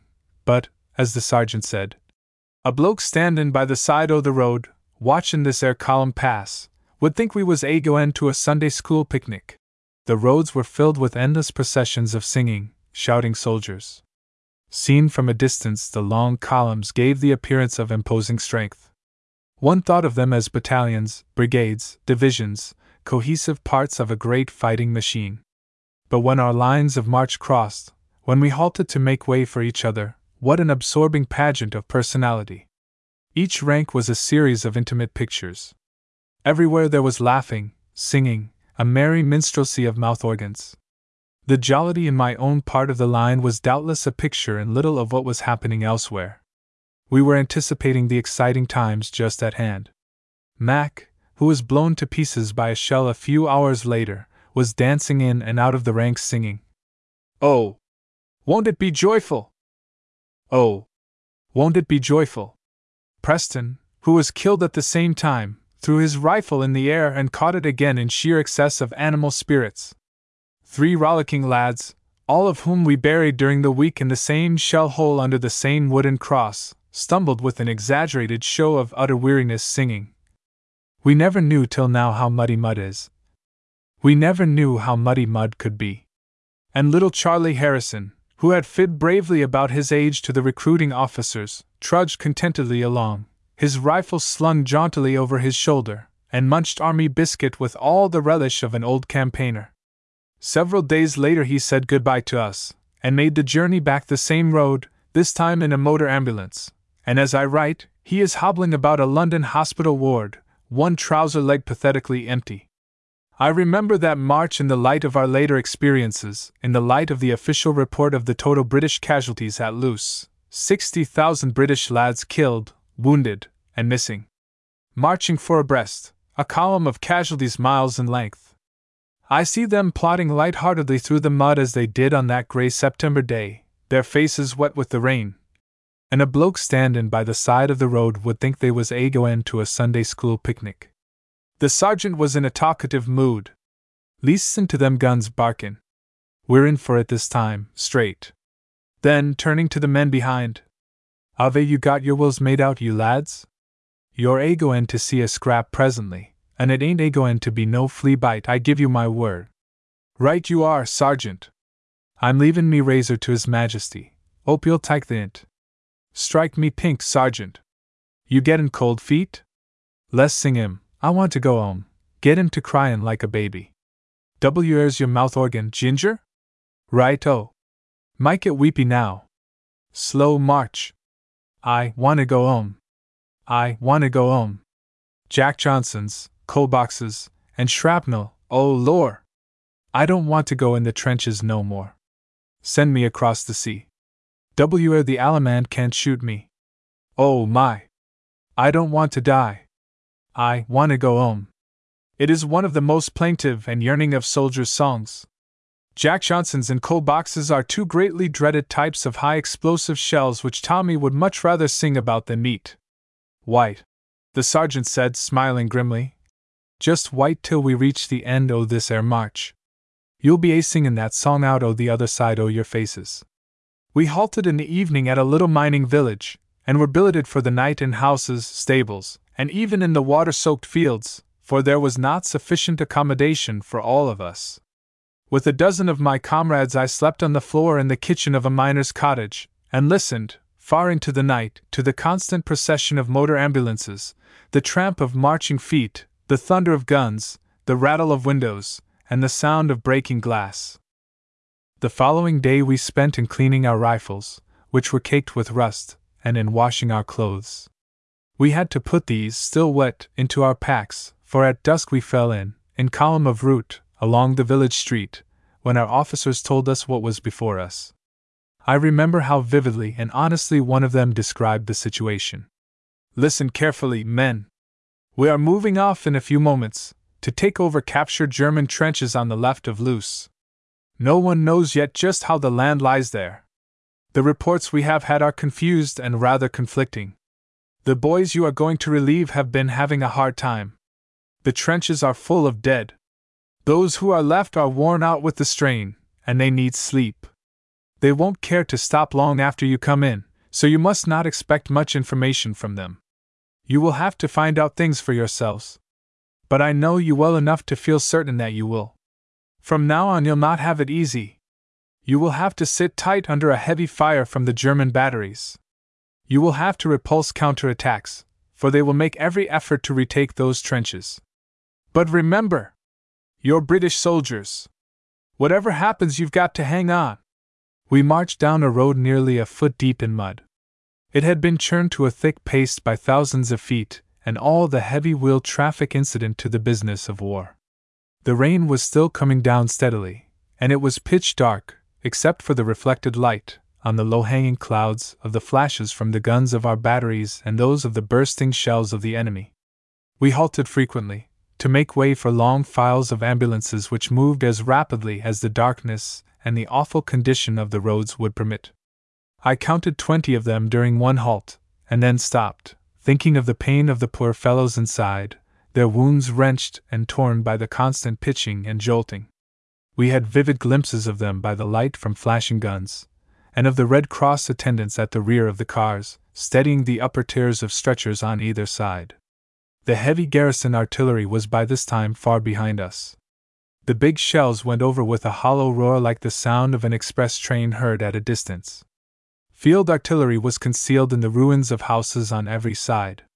The guns were firing at a tremendous rate, the shells exploding several miles away with a sound of jarring thunderclaps. In addition to the ambulances, there was a constant stream of outgoing traffic of other kinds, dispatch riders on motorcycles, feeling their way cautiously along the side of the road, ammunition supply and battalion transport wagons, the horses rearing and plunging in the darkness. We approached a crossroad and halted to make way for some batteries of field pieces moving to new positions. They went by on a slippery cobbled road, the horses at a dead gallop. In the red lightnings of heavy gun fire they looked like a series of splendid sculptured groups. We moved on and halted, moved on again, stumbled into ditches to get out of the way of headquarters cars and motor lorries, jumped up and pushed on. Every step through the thick mud was taken with an effort. We frequently lost touch with the troops ahead of us, and would have to march at the double in order to catch up. I was fast getting into that despondent, despairing frame of mind which often follows great physical weariness, when I remembered a bit of wisdom out of a book by William James which I had read several years before. He had said, in effect, that men have layers of energy, reserves of nervous force, which they are rarely called upon to use, but which are, nevertheless, assets of great value in times of strain. I had occasion to test the truth of this statement during that night march, and at intervals later, when I felt that I had reached the end of my resources of strength. And I found it to be practical wisdom which stood me in good stead on more than one occasion. We halted to wait for our trench guides at the village of Vermelles, about 3 miles back of our lines. The men lay down thankfully in the mud, and many were soon asleep despite the terrific noise. Our batteries, concealed in the ruins of houses, were keeping up a steady fire, and the German guns were replying almost as hotly. The weird flashes lit up the shattered walls with a fascinating, bizarre effect. By their light, I saw men lying with their heads thrown back over their pack sacks, their rifles leaning across their bodies, others standing in attitudes of suspended animation. The noise was deafening. One was thrown entirely upon his own resources for comfort and companionship, for it was impossible to converse. While we were waiting for the order to move, a homeless dog put his cold nose into my hand. I patted him, and he crept up close beside me. Every muscle in his body was quivering. I wanted to console him in his own language, but I knew very little French, and I should have had to shout into his ear at the top of my voice to have made myself heard. When we marched on, I lost him, and I never saw him again. There was a further march of 2.5 miles over open country, the scene of the great battle. The ground was a maze of abandoned trenches and was pitted with shell holes. The clay was so slippery, and we were so heavily loaded that we fell down at every step. Some of the boys told me afterward that I cursed like blue blazes all the way up. I was not conscious of this, but I can readily understand that it may have been true. At any rate, as a result of that march, I lost what reputation I had for being temperate in the use of profanity. We crossed what had been the first line of British trenches, which marked the starting point of the advance, and from there the ground was covered with the bodies of our comrades, men who had done their bit, as Tommy says, and would never go home again. Some were huddled in pathetic little groups of 2 or 3 as they might have crept together for companionship before they died. Some were lying face downward just as they had fallen. others in attitudes revealing dreadful suffering. Many were hanging upon the tangles of German barbed wire which the heaviest of bombardments never completely destroys. We saw them only by the light of distant trench rockets, and stumbled on them and over them when the darkness returned. It is an unpleasant experience, marching under fire, on top of the ground, even though it is dark and the enemy is shelling haphazardly. We machine gunners were always heavily loaded. In addition to the usual infantryman's burden, we had our machine guns to carry, and our ammunition, water supply, tools, and instruments. We were very eager to get under cover, but we had to go slowly. By the time we reached our trench, we were nearly exhausted. The men whom we were to relieve were packed up, ready to move out, when we arrived. We threw our rifles and equipment on the parapet and stood close to the side of the trench to allow them to pass. They were cased in mud. Their faces, which I saw by the glow of matches or lighted cigarettes, were haggard and worn. A week's growth of beard gave them a wild and barbaric appearance. They talked eagerly. They were hysterically cheerful, voluble from sheer nervous reaction. They had the prospect of getting away for a little while from the sickening horrors, the sight of maimed and shattered bodies, the deafening noise, the nauseating odor of decaying flesh. As they moved out, there were the usual conversations which take place between incoming and outgoing troops. "What sort of a week you had, mate?" "It ain't been a week, son, it's been a lifetime." "Lucky fair us you blokes come in just when you did." "We've about reached the limit." "How far we got to go for water?" "'Bout 2 miles." "Awful journey." "Take you all night to do it." "You got to stop every minute, they's so much traffic along that trench." "Go down Stanley Road about 500 yards, turn off to your left on Essex Alley, then your first right. Brings you right out by the ooze where the pump is. There's a straight tip. Send your water fatigue down early in the morning, 3 o'clock at the latest. They's thousands using that well and she goes dry arter a little while. You blokes want any souvenirs, all you got to do is pick 'em up, helmets, revolvers, rifles, German DRIs. You wait till morning. You'll see plenty." "Is this the last line o' Fritzie's trenches?" "Can't tell you, mate. All we know is, we got 'ere somehow and we been holdin' on. My God! It's been awful. They calmed down a bit tonight. You blokes is lucky comin' in just when you did. I ain't got a pal left out o' my section. You'll see some of 'em. We ain't had time to bury 'em." They were soon gone, and we were left in ignorance of the situation. We knew only approximately the direction of the living enemy, and the dead spoke to us only in dumb show, telling us unspeakable things about the horrors of modern warfare.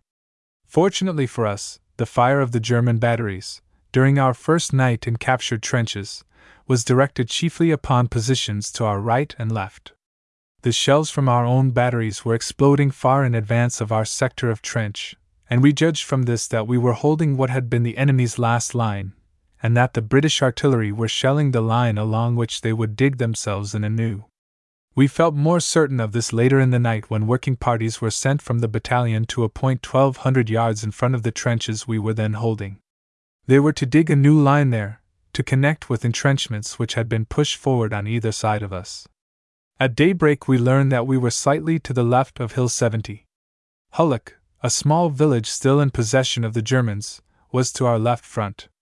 Midway between Hill 70 and Hulloch and immediately to the front of our position, there was a long stretch of open country which sloped gently forward for 600 or 800 yards, and then rose gradually toward the skyline. In the first assault the British troops had pushed on past the trenches we were holding and had advanced up the opposite slope, nearly a mile farther on. There they started to dig themselves in, but an unfortunate delay in getting forward had given the enemy time to collect a strong force of local reserves behind his second line, which was several hundred yards beyond. So heavy a fire had been concentrated upon them that the British troops had been forced to retire to the line we were then occupying. They had met with heavy losses both in advancing and retiring, and the ground in front of us for nearly a mile was strewn with bodies. We did not learn all of this at once. We knew nothing of our exact position during the first night, but as there appeared to be no enemy within striking distance of our immediate front, we stood on the firing benches vainly trying to get our bearings. About 1 o'clock, we witnessed the fascinating spectacle of a counterattack at night. It came with the dramatic suddenness, the striking spectacular display, of a motion picture battle. The pictorial effect seemed extravagantly overdrawn. There was a sudden hurricane of rifle and machine gun fire, and in an instant all the desolate landscape was revealed under the light of innumerable trench rockets. We saw the enemy advancing in irregular lines to the attack.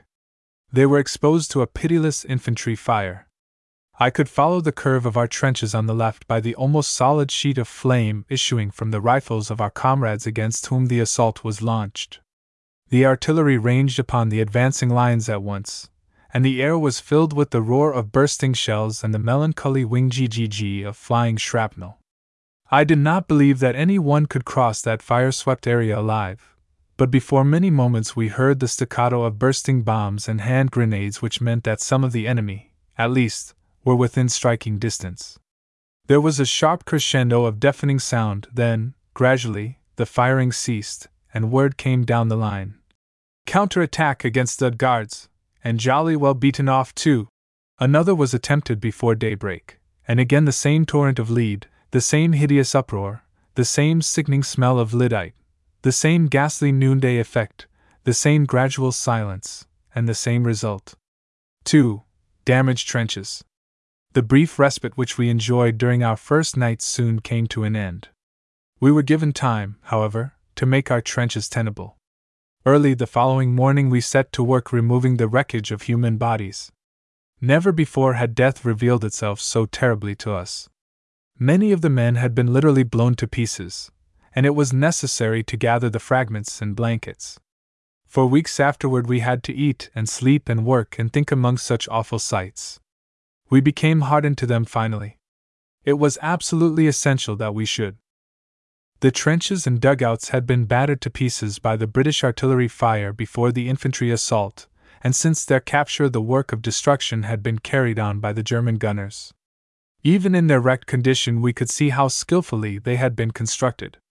No labor had been spared in making them as nearly shell-proof and as comfortable for living quarters as it is possible for such earthworks to be. The ground here was unusually favorable. Under a clayish surface soil, there was a stratum of solid chalk. Advantage of this had been taken by the German engineers who must have planned and supervised the work. Many of the shell-proof dugouts were 15 and even 20 feet below the surface of the ground. Entrance to these was made in the front wall of the trench on a level with the floor. Stairways just large enough to permit the passage of a man's body led down to them. The roofs were reinforced with heavy timbers. They were so strongly built throughout that most of them were intact, although the passageways leading up to the trench were choked with loose earth. There were larger surface dugouts with floors but slightly lower than that of the trench. These were evidently built for living quarters in times of comparative quiet. Many of them were 6 feet wide and from 20 to 30 feet long, and quite palaces compared to the wretched little funk holes to which we had been accustomed. They were roofed with logs a foot or more in diameter placed close together, and one on top of the other in tiers of 3, with a covering of earth 3 or 4 feet thick. But although they were solidly built, they had not been proof against the rain of high explosives.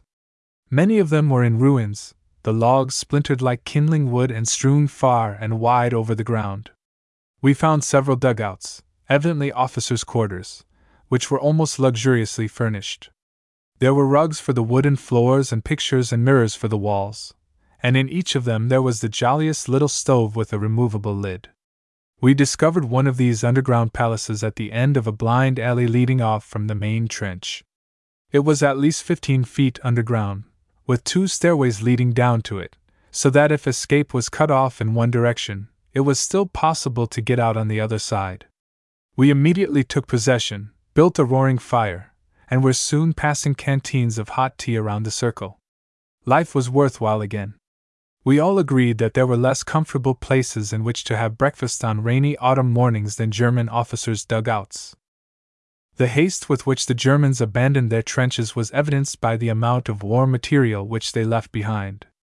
We found 2 machine guns and a great deal of small arms ammunition in our own limited sector of frontage. Rifles, entrenching tools, haversacks, canteens, greatcoats, bayonets were scattered everywhere.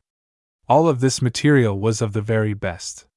Canteens, water bottles, and small frying pans were made of aluminum and most ingeniously fashioned to make them less bulky for carrying. Some of the bayonets were saw-edged. We found 3 of these needlessly cruel weapons in a dugout which bore the following inscription over the door: "Got Tret hierin. Bring luck hierin." It was an interesting commentary on German character. Tommy Atkins never writes inscriptions of a religious nature over the doorway of his splinter-roof shelter. Neither does he file a saw edge on his bayonet. We found many letters, picture postcards, and newspapers, among the latter, one called the Kriegszeitung, published at Lille for the soldiers in the field, and filled with glowing accounts of battles fought by the ever-victorious German armies. Death comes swiftly in war. One's life hangs by a thread. The most trivial circumstance saves or destroys. Mac came into the half-ruined dugout where the off-duty machine gunners were making tea over a fire of splintered logs. "Jamie," he said, "take my place at sentry for a few minutes, will you? I've lost my water bottle. It's air in the dugout somewhere. I'll be only a minute." I went out to the gun position a few yards away, and immediately afterward the Germans began a bombardment of our line. One's ear becomes exact in distinguishing the size of shells by the sound which they make in traveling through the air, and it is possible to judge the direction and the probable place of their fall. 2 of us stood by the machine gun. We heard at the same time the sound which we knew meant danger, possibly death. It was the awful whistling roar of a high explosive. We dropped to the floor of the trench at once. The explosion blackened our faces with lyddite and half blinded us. The dugout which I had left less than a moment ago was a mass of wreckage. 7 of our comrades were inside. One of them crawled out, pulling himself along with one arm. The other arm was terribly crushed, and one leg was hanging by a tendon and a few shreds of flesh. "My God, boys! Look what they did to me!" He kept saying it over and over while we cut the cords from our bandoliers, tied them about his leg and arm, and twisted them up to stop the flow of blood. He was a fine, healthy lad. A moment before he had been telling us what he was going to do when we went home on furlough. Now his face was the color of ashes, his voice grew weaker and weaker, and he died while we were working over him. High explosive shells were bursting all along the line. Great masses of earth and chalk were blown in on top of men seeking protection where there was none. The ground rocked like so much pasteboard. I heard frantic cries for picks and shovels! Stretcher bearers! Stretcher bearers this way, for God's sake! The voices sounded as weak and futile as the squeaking of rats in a thunderstorm. When the bombardment began, all off-duty men were ordered into the deepest of the shell-proof dugouts, where they were really quite safe. But those English lads were not cowards. Orders or no orders, they came out to the rescue of their comrades. They worked without a thought of their own danger. I felt actually happy, for I was witnessing splendid heroic things. It was an experience which gave one a new and unshakable faith in his fellows. The sergeant and I rushed into the ruins of our machine gun dugout. The roof still held in one place. There we found Mac, his head split in 2 as though it had been done with an axe. Gardner's head was blown completely off, and his body was so terribly mangled that we did not know until later who he was. Preston was lying on his back with a great jagged, blood-stained hole through his tunic. Bert Powell was so badly hurt that we exhausted our supply of field dressings in bandaging him. We found little Charlie Harrison lying close to the side of the wall, gazing at his crushed foot with a look of incredulity and horror pitiful to see. One of the men gave him first aid with all the deftness and tenderness of a woman. The rest of us dug hurriedly into a great heap of earth at the other end of the shelter. We quickly uncovered Walter, a lad who had kept us laughing at his drollery on many a rainy night. The earth had been heaped loosely on him, and he was still conscious. "Good old boys," he said weakly. "I was about done for." In our haste we dislodged another heap of earth which completely buried him again, and it seemed a lifetime before we were able to remove it. I have never seen a finer display of pure grit than Walter's. "Easy now," he said. "Can't feel anything below me waist. I think I'm hurt down there." We worked as swiftly and as carefully as we could. We knew that he was badly wounded, for the earth was soaked with blood, but when we saw, we turned away sick with horror. Fortunately, he lost consciousness while we were trying to disentangle him from the fallen timbers, and he died on the way to the field dressing station. Of the 7 lads in the dugout, 3 were killed outright, 3 died within half an hour, and 1 escaped with a crushed foot which had to be amputated at the field hospital. What had happened to our little group was happening to others along the entire line. Americans may have read of the bombardment which took place that autumn morning. The dispatches, I believe, described it with the usual official brevity, giving all the information really necessary from the point of view of the general public. Along the Luz-la-Bassée sector there was a lively artillery action. We demolished some earthworks in the vicinity of Hulluch. Some of our trenches near Hill 70 were damaged. It was a guarded admission. Our line was a shambles of loose earth and splintered logs. At some places it was difficult to see just where the trench had been. Had the Germans launched a counterattack immediately after the bombardment, we should have had difficulty in holding the position. But it was only what Tommy called a big AP-08. No attempt was made to follow up the advantage, and we at once set to work rebuilding. The loose earth had to be put into sandbags, the parapets mended, the holes, blasted out by shells, filled in. The worst of it was that we could not get away from the sight of the mangled bodies of our comrades.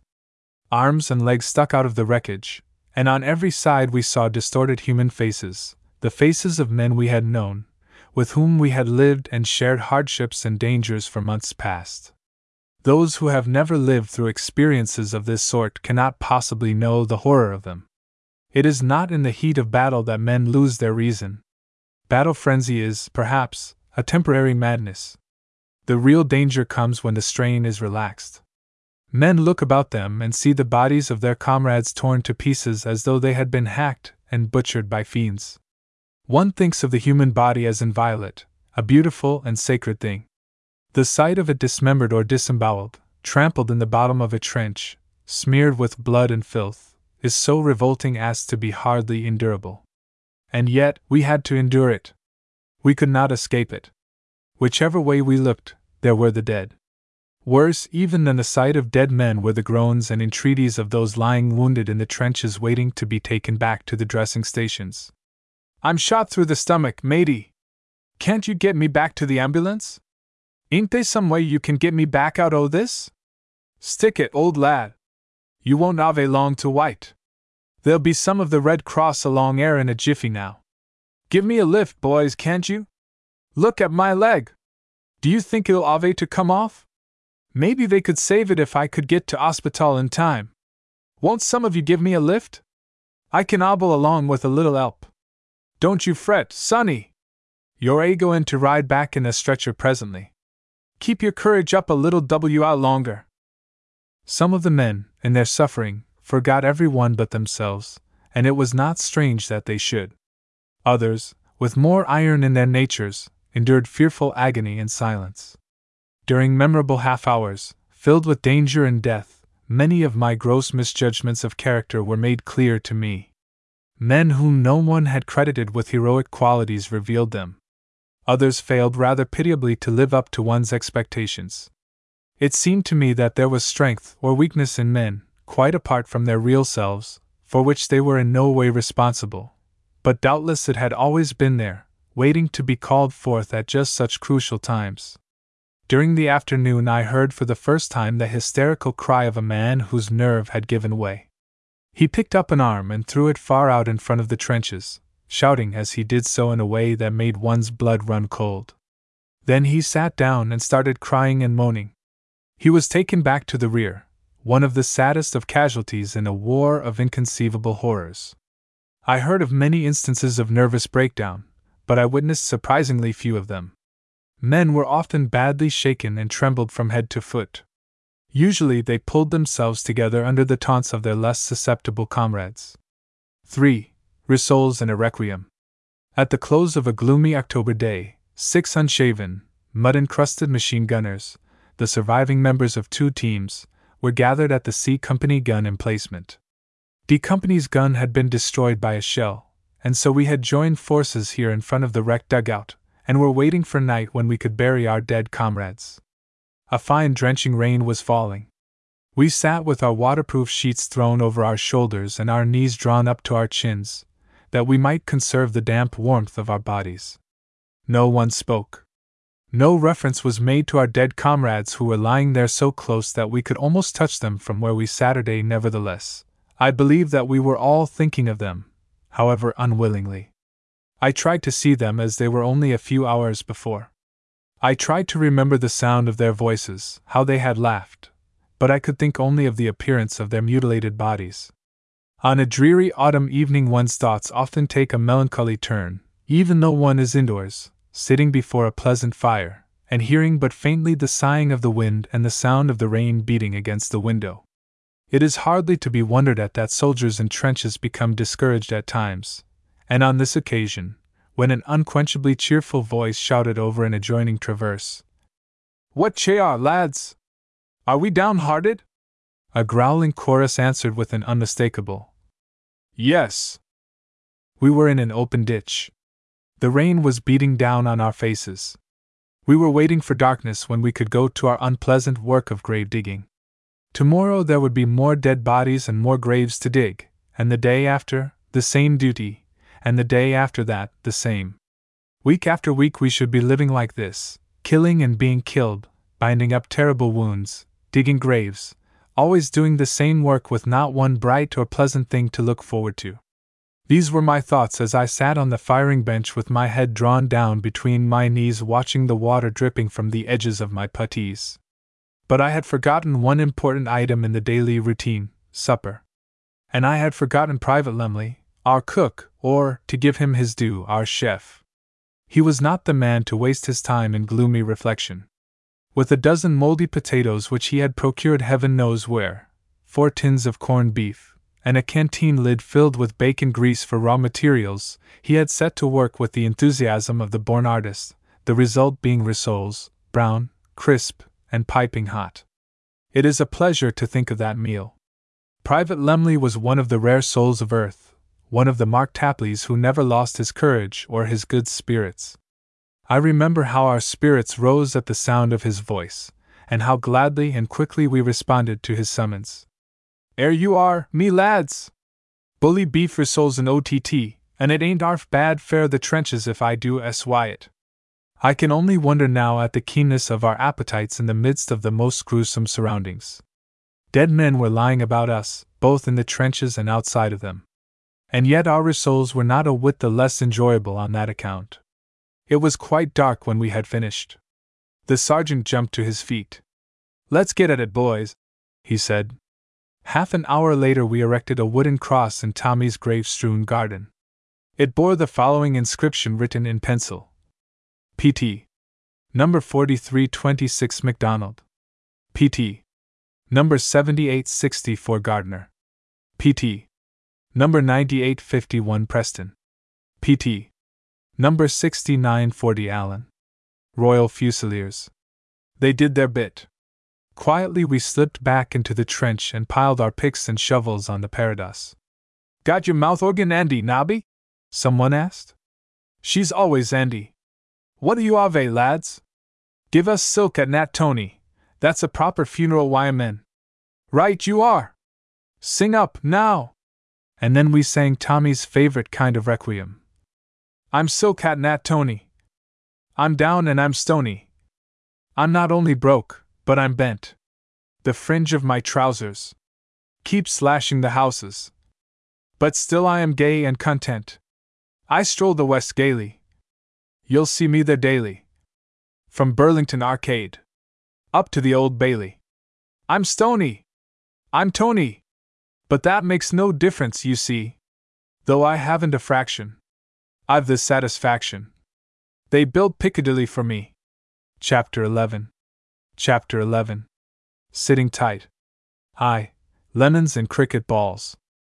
Throughout October we fulfilled the prophecy of the officer who told us that sitting tight in the German trenches was to be our function. There were nightly counterattacks preceded by heavy artillery fire, when the enemy made determined efforts to retake the lost territory. There were needless alarms when nervous sentries got the wind up. To use the authentic trench expression, and contagious excitement set men to firing like mad into blank darkness. In the daytime there were moments of calm which we could not savor owing to that other warfare waged upon us by increasing hordes of parasitic enemies. We moved from one position to another through trenches where the tangled mass of telephone wires, seemingly gifted with a kind of malignant humor, coiled themselves about our feet or caught in the piling swivels of our rifles. There were orders and counter-orders, alarums and excursions. Through them all Tommy kept his balance and his air of cheery unconcern, but he wished that he might be struck pink if he knew what we was a-doin' of anyway. Our ideas of the tactical situation were decidedly vague. However, we did know, in a general way, our position with reference to important military landmarks, and the amateur strategists were busy at all times explaining the situation to frankly ignorant comrades, and outlining plans for definite action. Now, if I was General French, I'd make Ulloch me main objective. They ain't no use tryin' to get by at this part o' the line till you got that village. Don't talk so bloomin' ignorant. Ain't that just what they been a-tryin'? What we got to do is go round Ulloch. Tyke 'em in the rear and from both sides. Why don't they get on with it? What to blazes are we a-doin' of, givin' 'em a chank to get dug in again, ere we all but got 'em on the run and the old show stops? The continuation of the offensive was the chief topic of conversation. The men dreaded it, but they were anxious to get through with the business. They believed that now if ever there was the chance to push the Germans out of France. In the meantime the day's work was still the day's work. There were nightly bombing affairs, some of them most desperate hand-to-hand contests for the possession of small sectors of trench. One of these I witnessed from a trench 60 yards away. The advantage lay with us. The enemy held only the center of the line and were forced to meet attacks from either end. However, they had a communication trench connecting with their second line, through which carrying parties brought them a limitless supply of bombs. The game of pitch and toss over the barricades had continued for several days without a decision. Then came orders for more decisive action. The barricades were to be destroyed and the enemy bombed out. In underground fighting of this kind the element of surprise is possible. If one opponent can be suddenly overwhelmed with a heavy rain of bombs, the chances of success for the attacking party are quite favorable. The action took place at dusk. Shortly before the hour set, the bombers, all of them boys in their early 20s, filed slowly along the trench, the pockets of their grenade waistcoats bulging with lemons and cricket balls, as the two most effective kinds of bombs are called. They went to their places with that spirit of stolid cheeriness which is the wonder and admiration of every one who knows Tommy Atkins intimately. Formerly, when I saw him in this mood, I would think, he doesn't realize. Men don't go out to meet death like this. But long association with him had convinced me of the error of this opinion. These men knew that death or terrible injury was in store for many of them, yet they were talking in excited and gleeful undertones, as they might have passed through the gates at a football match. Are we downhearted? Not likely, old son. Take a feel o' this little puffball. Smack on old Fritzie's napper she goes. I may go in to arsk fair a nice blighty one. 4 months in Brentford Hospital and me Christmas puddin' at 'ome. Now, don't forget, you blokes.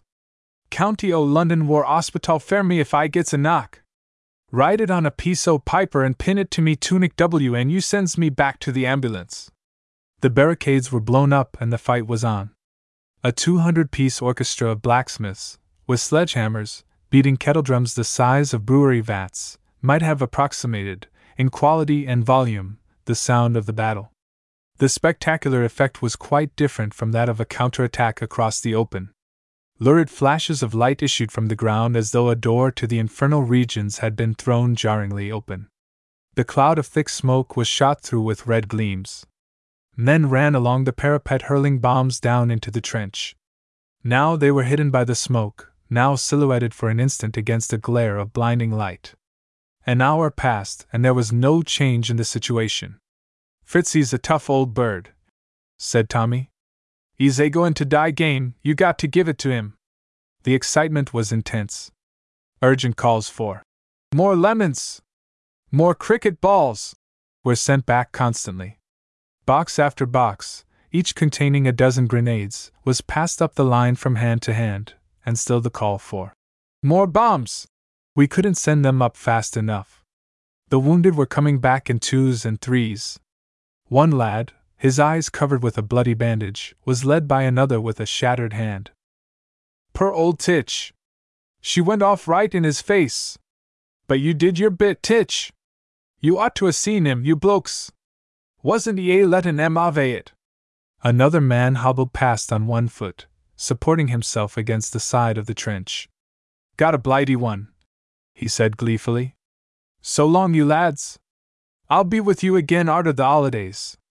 Those who do not know the horrors of modern warfare cannot readily understand the joy of the soldier at receiving a wound which is not likely to prove serious. A bullet in the arm or the shoulder, even though it shatters the bone, or a piece of shrapnel or shell casing in the leg, was always a matter for congratulation. These were blighty wounds. When Tommy received one of this kind, he was a candidate for hospital in Blighty, as England is affectionately called.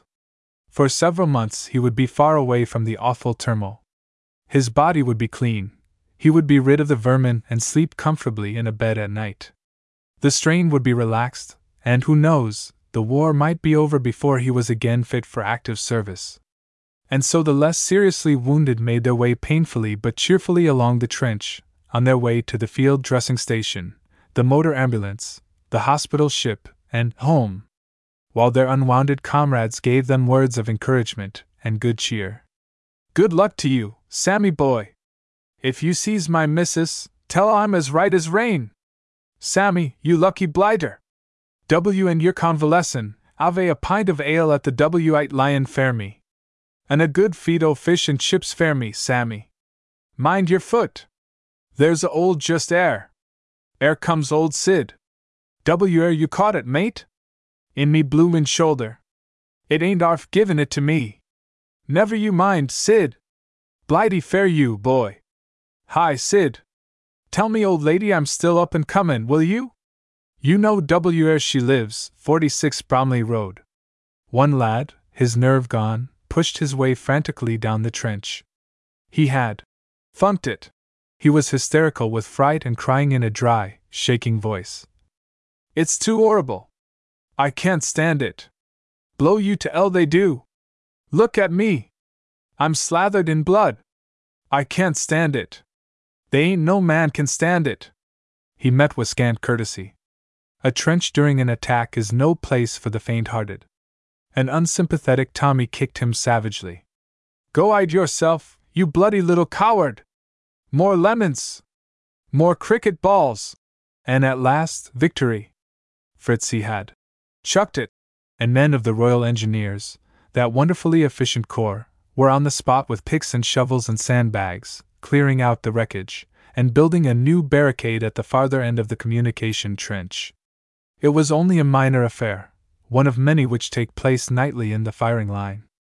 20 yards of trench were captured. The cost was, perhaps, 1 man per yard, but as Tommy said, "It ain't the trench what counts. It's the morale. Bucks the blokes up to win, and that's worth a old bloomin' Army Corps." 2. Go it, the Norfolks! Rumors of all degrees of absurdity reached us. The enemy was massing on our right, on our left, on our immediate front. The division was to attack at dawn under cover of 100 bomb-dropping battleplanes. Units of the new armies to the number of 500,000 were concentrating behind the line from La Bassée to Arras, and another tremendous drive was to be made in conjunction with the French. As a matter of fact, we knew less of what was actually happening than did people in England and America. Most of these reports sprang, full-grown, from the fertile brains of officers' servants. Scraps of information which they gathered while in attendance at the officers' mess dugout were pieced together, and much new material of their own invention added. The striving was for piquancy rather than plausibility. A wild tale was always better than a dull one. Furthermore, the Batmen were our only sources of official information, and could always command a hearing. When one of them came down the trench with that mysterious "I could a tale unfold" air, he was certain to be halted by willingly gullible comrades. "What's up, Jerry? Anything new?" "Nor arf! Now keep this under your arts, you blokes. My governor was talking to Major Bradley this morning while I was miking his tea, and he says. Then followed the thrilling narrative, a disclosure of official secrets, while groups of war-worn Tommies listened with eager interest. Spreading the news was a tragi-comedy enacted daily in the trenches. But we were not entirely in the dark. The signs which preceded an engagement were unmistakable, and toward the middle of October there was general agreement that an important action was about to take place. British aircraft had been patrolling our front ceaselessly for hours. Several battalions, including our own which had just gone into reserve at Vermelles, were placed on bomb-carrying fatigue. As we went up to the firing line with our first load, we found all of the support trenches filled to overflowing with troops in fighting order. We reached the first line as the preliminary bombardment started. Scores of batteries were concentrating their fire on the enemy's trenches directly opposite us.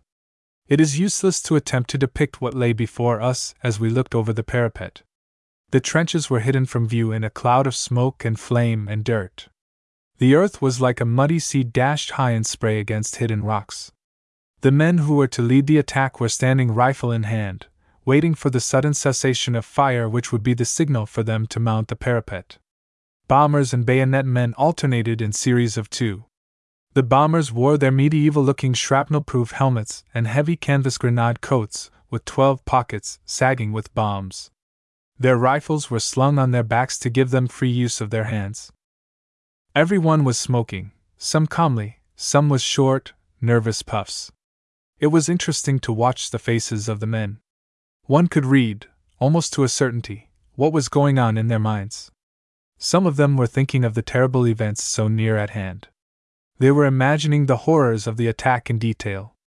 Others were unconcernedly intent upon adjusting straps of their equipment, or in rubbing their clips of ammunition with an oily rag. Several men were singing to a mouth organ accompaniment. I saw their lips moving, but not a sound reached me above the din of the guns, although I was standing only a few yards distant. It was like an absurd pantomime. As I watched them, the sense of the unreality of the whole thing swept over me more strongly than ever before. This can't be true, I thought. I have never been a soldier. There isn't any European war. I had the curious feeling that my body and brain were functioning quite apart from me. I was only a slow-witted, incredulous spectator looking on with a stupid animal wonder. I have learned that this feeling is quite common among men in the trenches. A part of the mind works normally, and another part, which seems to be one's essential self, refuses to assimilate and classify experiences so unusual, so different from anything in the catalogue of memory. For 2 hours and a half the roar of guns continued. Then it stopped as suddenly as it had begun. An officer near me shouted, "Now, men! Follow me!" and clambered over the parapet. There was no hesitation. In a moment the trench was empty save for the bomb-carrying parties and an artillery observation officer, who was jumping up and down on the firing bench, shouting, "Go it, the Norfolks! Go it, the Norfolks! My God! Isn't it fine? Isn't it splendid?" There you have the British officer true to type. He is a sportsman, next to taking part in a fight he loves to see won, and he says, "Isn't, not, ain't," even under stress of the greatest excitement. The German artillery, which had been reserving fire, now poured forth a deluge of shrapnel. The sound of rifle fire was scattered and ragged at first, but it increased steadily in volume. Then came the boiler factory chorus, the sharp rattle of dozens of machine guns. The bullets were flying over our heads like swarms of angry wasps. A ration box board which I held above the parapet was struck almost immediately. Fortunately for the artillery officer, a disrespectful NCO pulled him down into the trench. "It's no use throwing your life, sir. You won't help him over by barking at him." He was up again almost at once, coolly watching the progress of the troops from behind a small barricade of sandbags, and reporting upon it to batteries several miles in rear. The temptation to look over the parapet was not to be resisted. The artillery lengthened their ranges. I saw the curtain of flame-shot smoke leap at a bound to the next line of German trenches. Within a few moments, several lines of reserves filed into the front trench and went over the parapet in support of the first line, advancing with heads down like men bucking into the fury of a gale. We saw them only for an instant as they jumped to their feet outside the trench and rushed forward. Many were hit before they had passed through the gaps in our barbed wire. Those who were able crept back and were helped into the trench by comrades. One man was killed as he was about to reach a place of safety. He lay on the parapet with his head and arms hanging down inside the trench. His face was that of a boy of 21 or 22. I carried the memory of it with me today as vividly as when I left the trenches in November. Following the attacking infantry were those other soldiers whose work, though less spectacular than that of the riflemen, was just as essential and quite as dangerous. Royal Engineers, with picks and shovels and sandbags, rushed forward to reverse the parapets of the captured trenches, and to clear out the wreckage, while the riflemen waited for the launching of the first counterattack. They were preceded by men of the signaling corps, who advanced swiftly and skillfully, unwinding spools of insulated telephone wire as they went. Bomb carriers, stretcher bearers, intent upon their widely diverging duties, followed. The work of salvage and destruction went hand in hand. The battle continued until evening, when we received orders to move up to the firing line. We started at 5 o'clock, and although we had less than 3 miles to go, we did not reach the end of our journey until 4 the next morning, owing to the fatigue parties and the long stream of wounded which blocked the communication trenches. For more than an hour we lay just outside of the trench looking down on a seemingly endless procession of casualties. Some of the men were crying like children, some groaning pitifully, some laughing despite their wounds.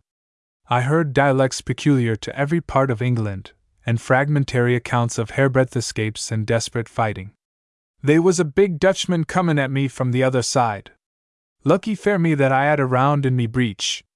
He'd a got me if it adient a been fair that Ridge.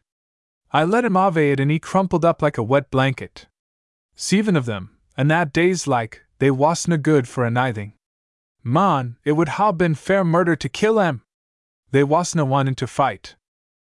Boys scarcely out of their teens talked with the air of old veterans. Many of them had been given their first taste of real fighting, and they were experiencing a very common and natural reaction. Their courage had been put to the most severe test, and had not given way. It was not difficult to understand their elation, and one could forgive their boastful talk of bloody deeds. One highly strung lad was dangerously near to nervous breakdown. He had bayoneted his first German, and could not forget the experience. He told of it over and over as the line moved slowly along. "I couldn't get me bayonet out," he said. "When he fell, he pulled me over on top of him. I had to put me foot against him and pull, and then it came out with a jerk." We met small groups of prisoners under escort of proud and happy Tommies who gave us conflicting reports of the success of the attack. Some of them said that 2 more lines of German trenches had been taken. Others declared that we had broken completely through and that the enemy were in full retreat. Upon arriving at our position, we were convinced that at least 1 trench had been captured, but when we mounted our guns and peered cautiously over the parapet, the lights which we saw in the distance were the flashes of German rifles, not the street lamps of Berlin. 3. Christian practice. Meanwhile, the inhumanity of a war without truces was being revealed to us on every hand.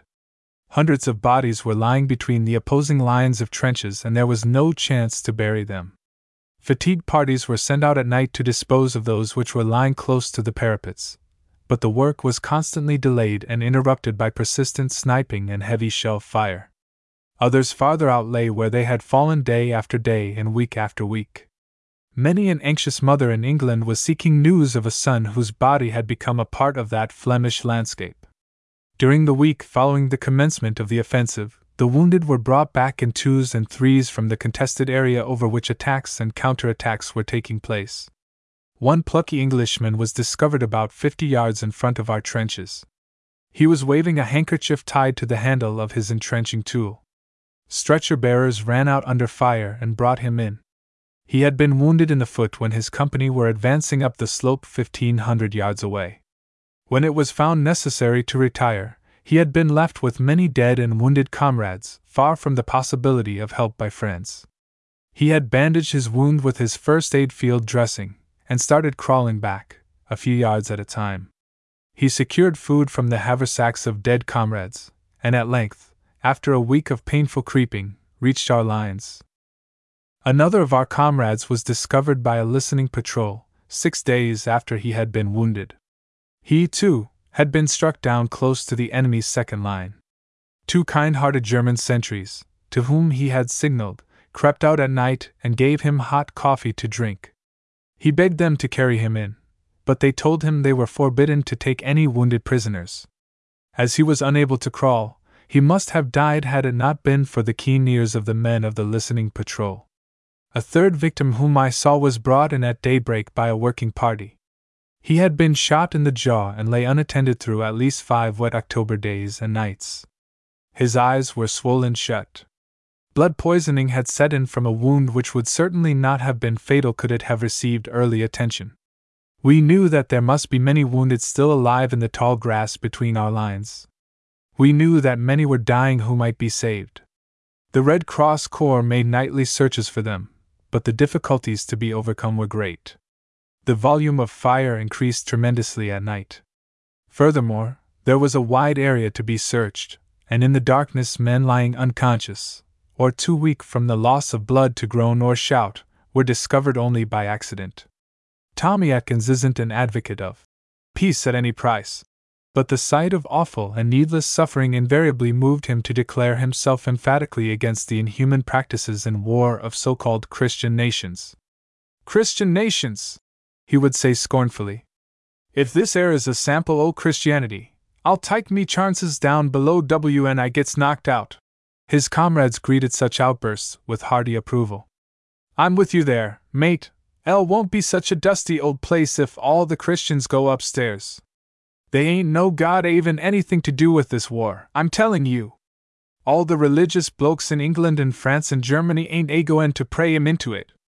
I am not in a position to speak for Hans and Fritz, who faced us from the other side of no man's land, but as for Tommy, it seemed to me that he had a higher opinion of the deity than many of his better educated countrymen at home.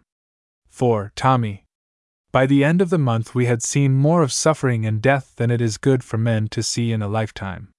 There were attacks and counter-attacks, hand-to-hand fights in communication trenches with bombs and bayonets, heavy bombardments, nightly burial parties.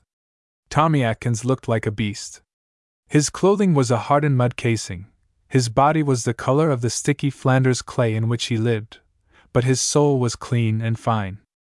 I saw him rescuing wounded comrades, tending them in the trenches, encouraging them and heartening them when he himself was discouraged and sick at heart.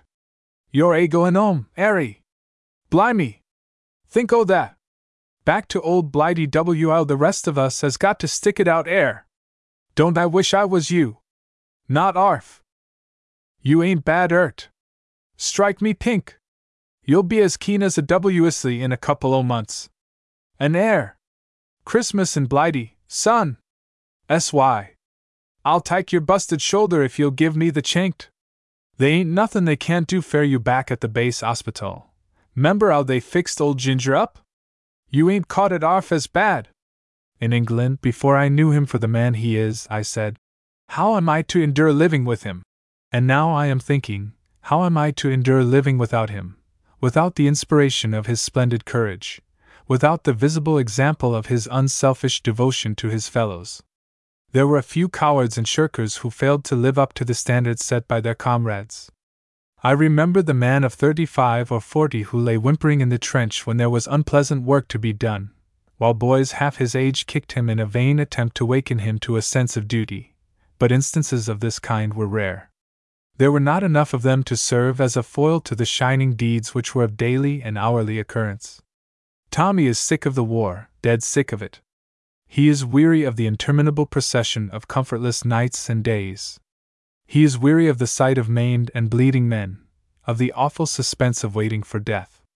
In the words of his pathetic little song, he does want to go home, but there is that within him which says, hold on! He is a compound of cheery optimism and grim tenacity which makes him an incomparable fighting man.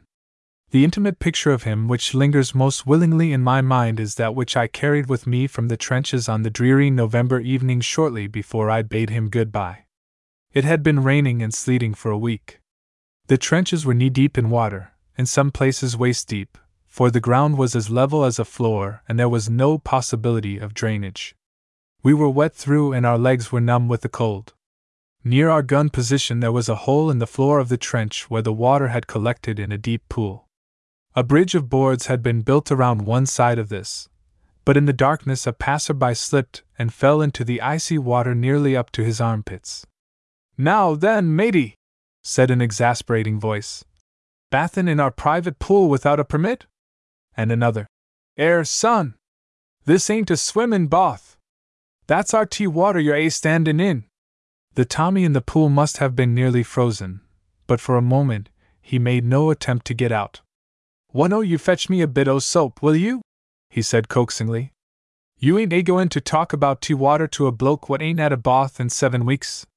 It is men of this stamp who have the fortunes of England in their keeping. And they are called the boys of the bulldog breed. The End. The Riverside Press, Cambridge, Massachusetts, U.S.A. Books on the Great War. Published by Houghton Mifflin Company. Thrilling stories of real adventure, graphic pictures of the fighting by men who actually fought, notable volumes dealing with the larger aspects of the struggle. In short, books for every taste and on every phase of the war may be found in these pages. Personal narratives. Personal narratives. A soldier of the Legion E. Morley. An incomparable account of the great offensive of September, 1915. Graphic, thrilling, and filled with the Foreign Legion's own daredevil spirit. With frontispiece. $1 net. With the French. A Hilltop on the Marne, Mildred Aldrich. Perhaps the straightest and most charming book written on a single aspect of the war. The New Republic. Illustrated. $1.25 net. The First 100,000 Ian Hay. The story of a British volunteer. Called the greatest book of the war by the leading English papers. With frontispiece. $1.50 net. With the British. Kitchener's Mob, James Norman Hall. The graphic and uncensored account of the adventures of an American volunteer in Kitchener's army. Illustrated. $1.25 net. Belgium's Agony, Emile Verhaeren. The story of what Belgium has endured and how she has endured it, told by her greatest poet. $1.25 net. In Belgium. The log of a non-combatant, Horace Greene. A lively, readable narrative of personal experiences, thrilling, painful, humorous. Churchman. Illustrated. $1.25 net. To Ruhleben and back, Geoffrey Pike. In Germany. The story of a young Englishman's escape from a detention camp and flight across Germany. One of the most picturesque and thrilling narratives of the war. Illustrated. $1.50 net. The World Decision, Robert Herrick. In Italy. Contains a graphic, first-hand account of Italy's entrance into the war, as well as a remarkable analysis of the larger aspects of the struggle. $1.25 net. 4 weeks in the trenches, Fritz Kreisler. With the Austrians. Filled with memorable scenes and striking descriptions. It will stand as a picture of war. New York Globe. Illustrated. $1 net. Day by Day with the Russian Army, Bernard Pears. With the Russians. A wonderful narrative. When the history of this great war comes to be written, it will be an invaluable document. London Morning Post. Illustrated. $2.50 net. The Fall of Tsingtao, Jefferson Jones. With the Japanese.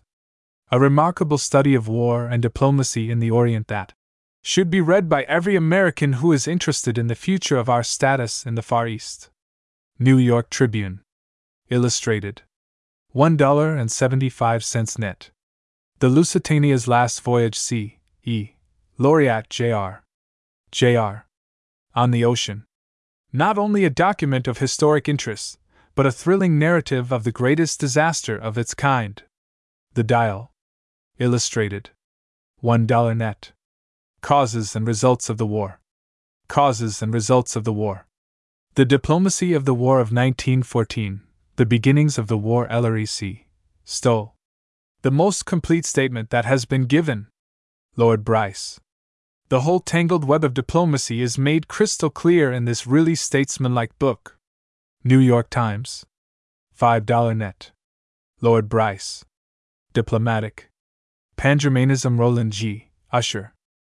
The war has borne out in a remarkable way the accuracy of this analysis of the game of world politics that preceded the resort to arms.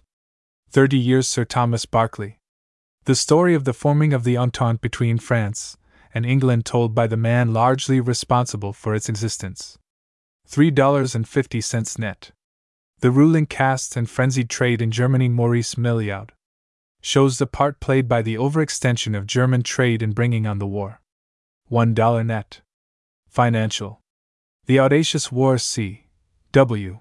Barron. An analysis of the commercial and financial aspects of the war by one of America's keenest business men. Not only of prime importance but of breathless interest. Philadelphia Public Ledger. $1 net. America and the War. America and the War. The Challenge of the Future. Roland G. Usher. The Diplomatic Aspects. The most cogent analysis of national prospects and possibilities any student of world politics has yet written. Boston Herald. $1.75 net. Are we ready? H. D. Wheeler. The Military Aspects. A sane constructive study of our unpreparedness for war. You have performed a real service to the American people. Henry T. Stimson, former Secretary of War. $1.50 net. Henry T. Stimson. The Road Toward Peace. Charles W. Eliot. Few writers have discussed the way and means of establishing peace and friendly relations among nations with more sanity and far-reaching estimate of values. Detroit Free Press. $1 net. Germany versus Civilization. William Roscoe Thayer. The Moral Aspects. A biting indictment of Prussianism and an analysis of the meaning of the war to America. $1 net. Countercurrents. Agnes Repler. Dealing mainly with issues arising from the war, these essays will take their place among the most brilliant of contemporary comment. $1.25 net. Miscellaneous. Miscellaneous. The Field of Honor. H. Fielding Hall. Fiction. Short stories dealing with the spirit of England at war. Admirably written without one superfluous word to mar the directness of their appeal. New York Times. $1.50 net. A Song of the Guns. Gilbert Francaw. Poetry. Vivid, powerful verse written to the roar of guns on the Western Front, by a son of Frank Danby, the novelist. Kitchener, organizer of Victory. Harold Begbie. Biography. The first full and satisfactory account of the life and deeds of England's great war minister. Suppressed in England for its frankness. Illustrated. $1.25. Is war diminishing?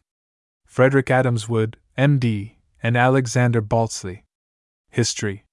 The first complete and authoritative study of the question of whether warfare has increased or diminished in the last 5 centuries. $1 net. Houghton Mifflin Company. Boston and New York.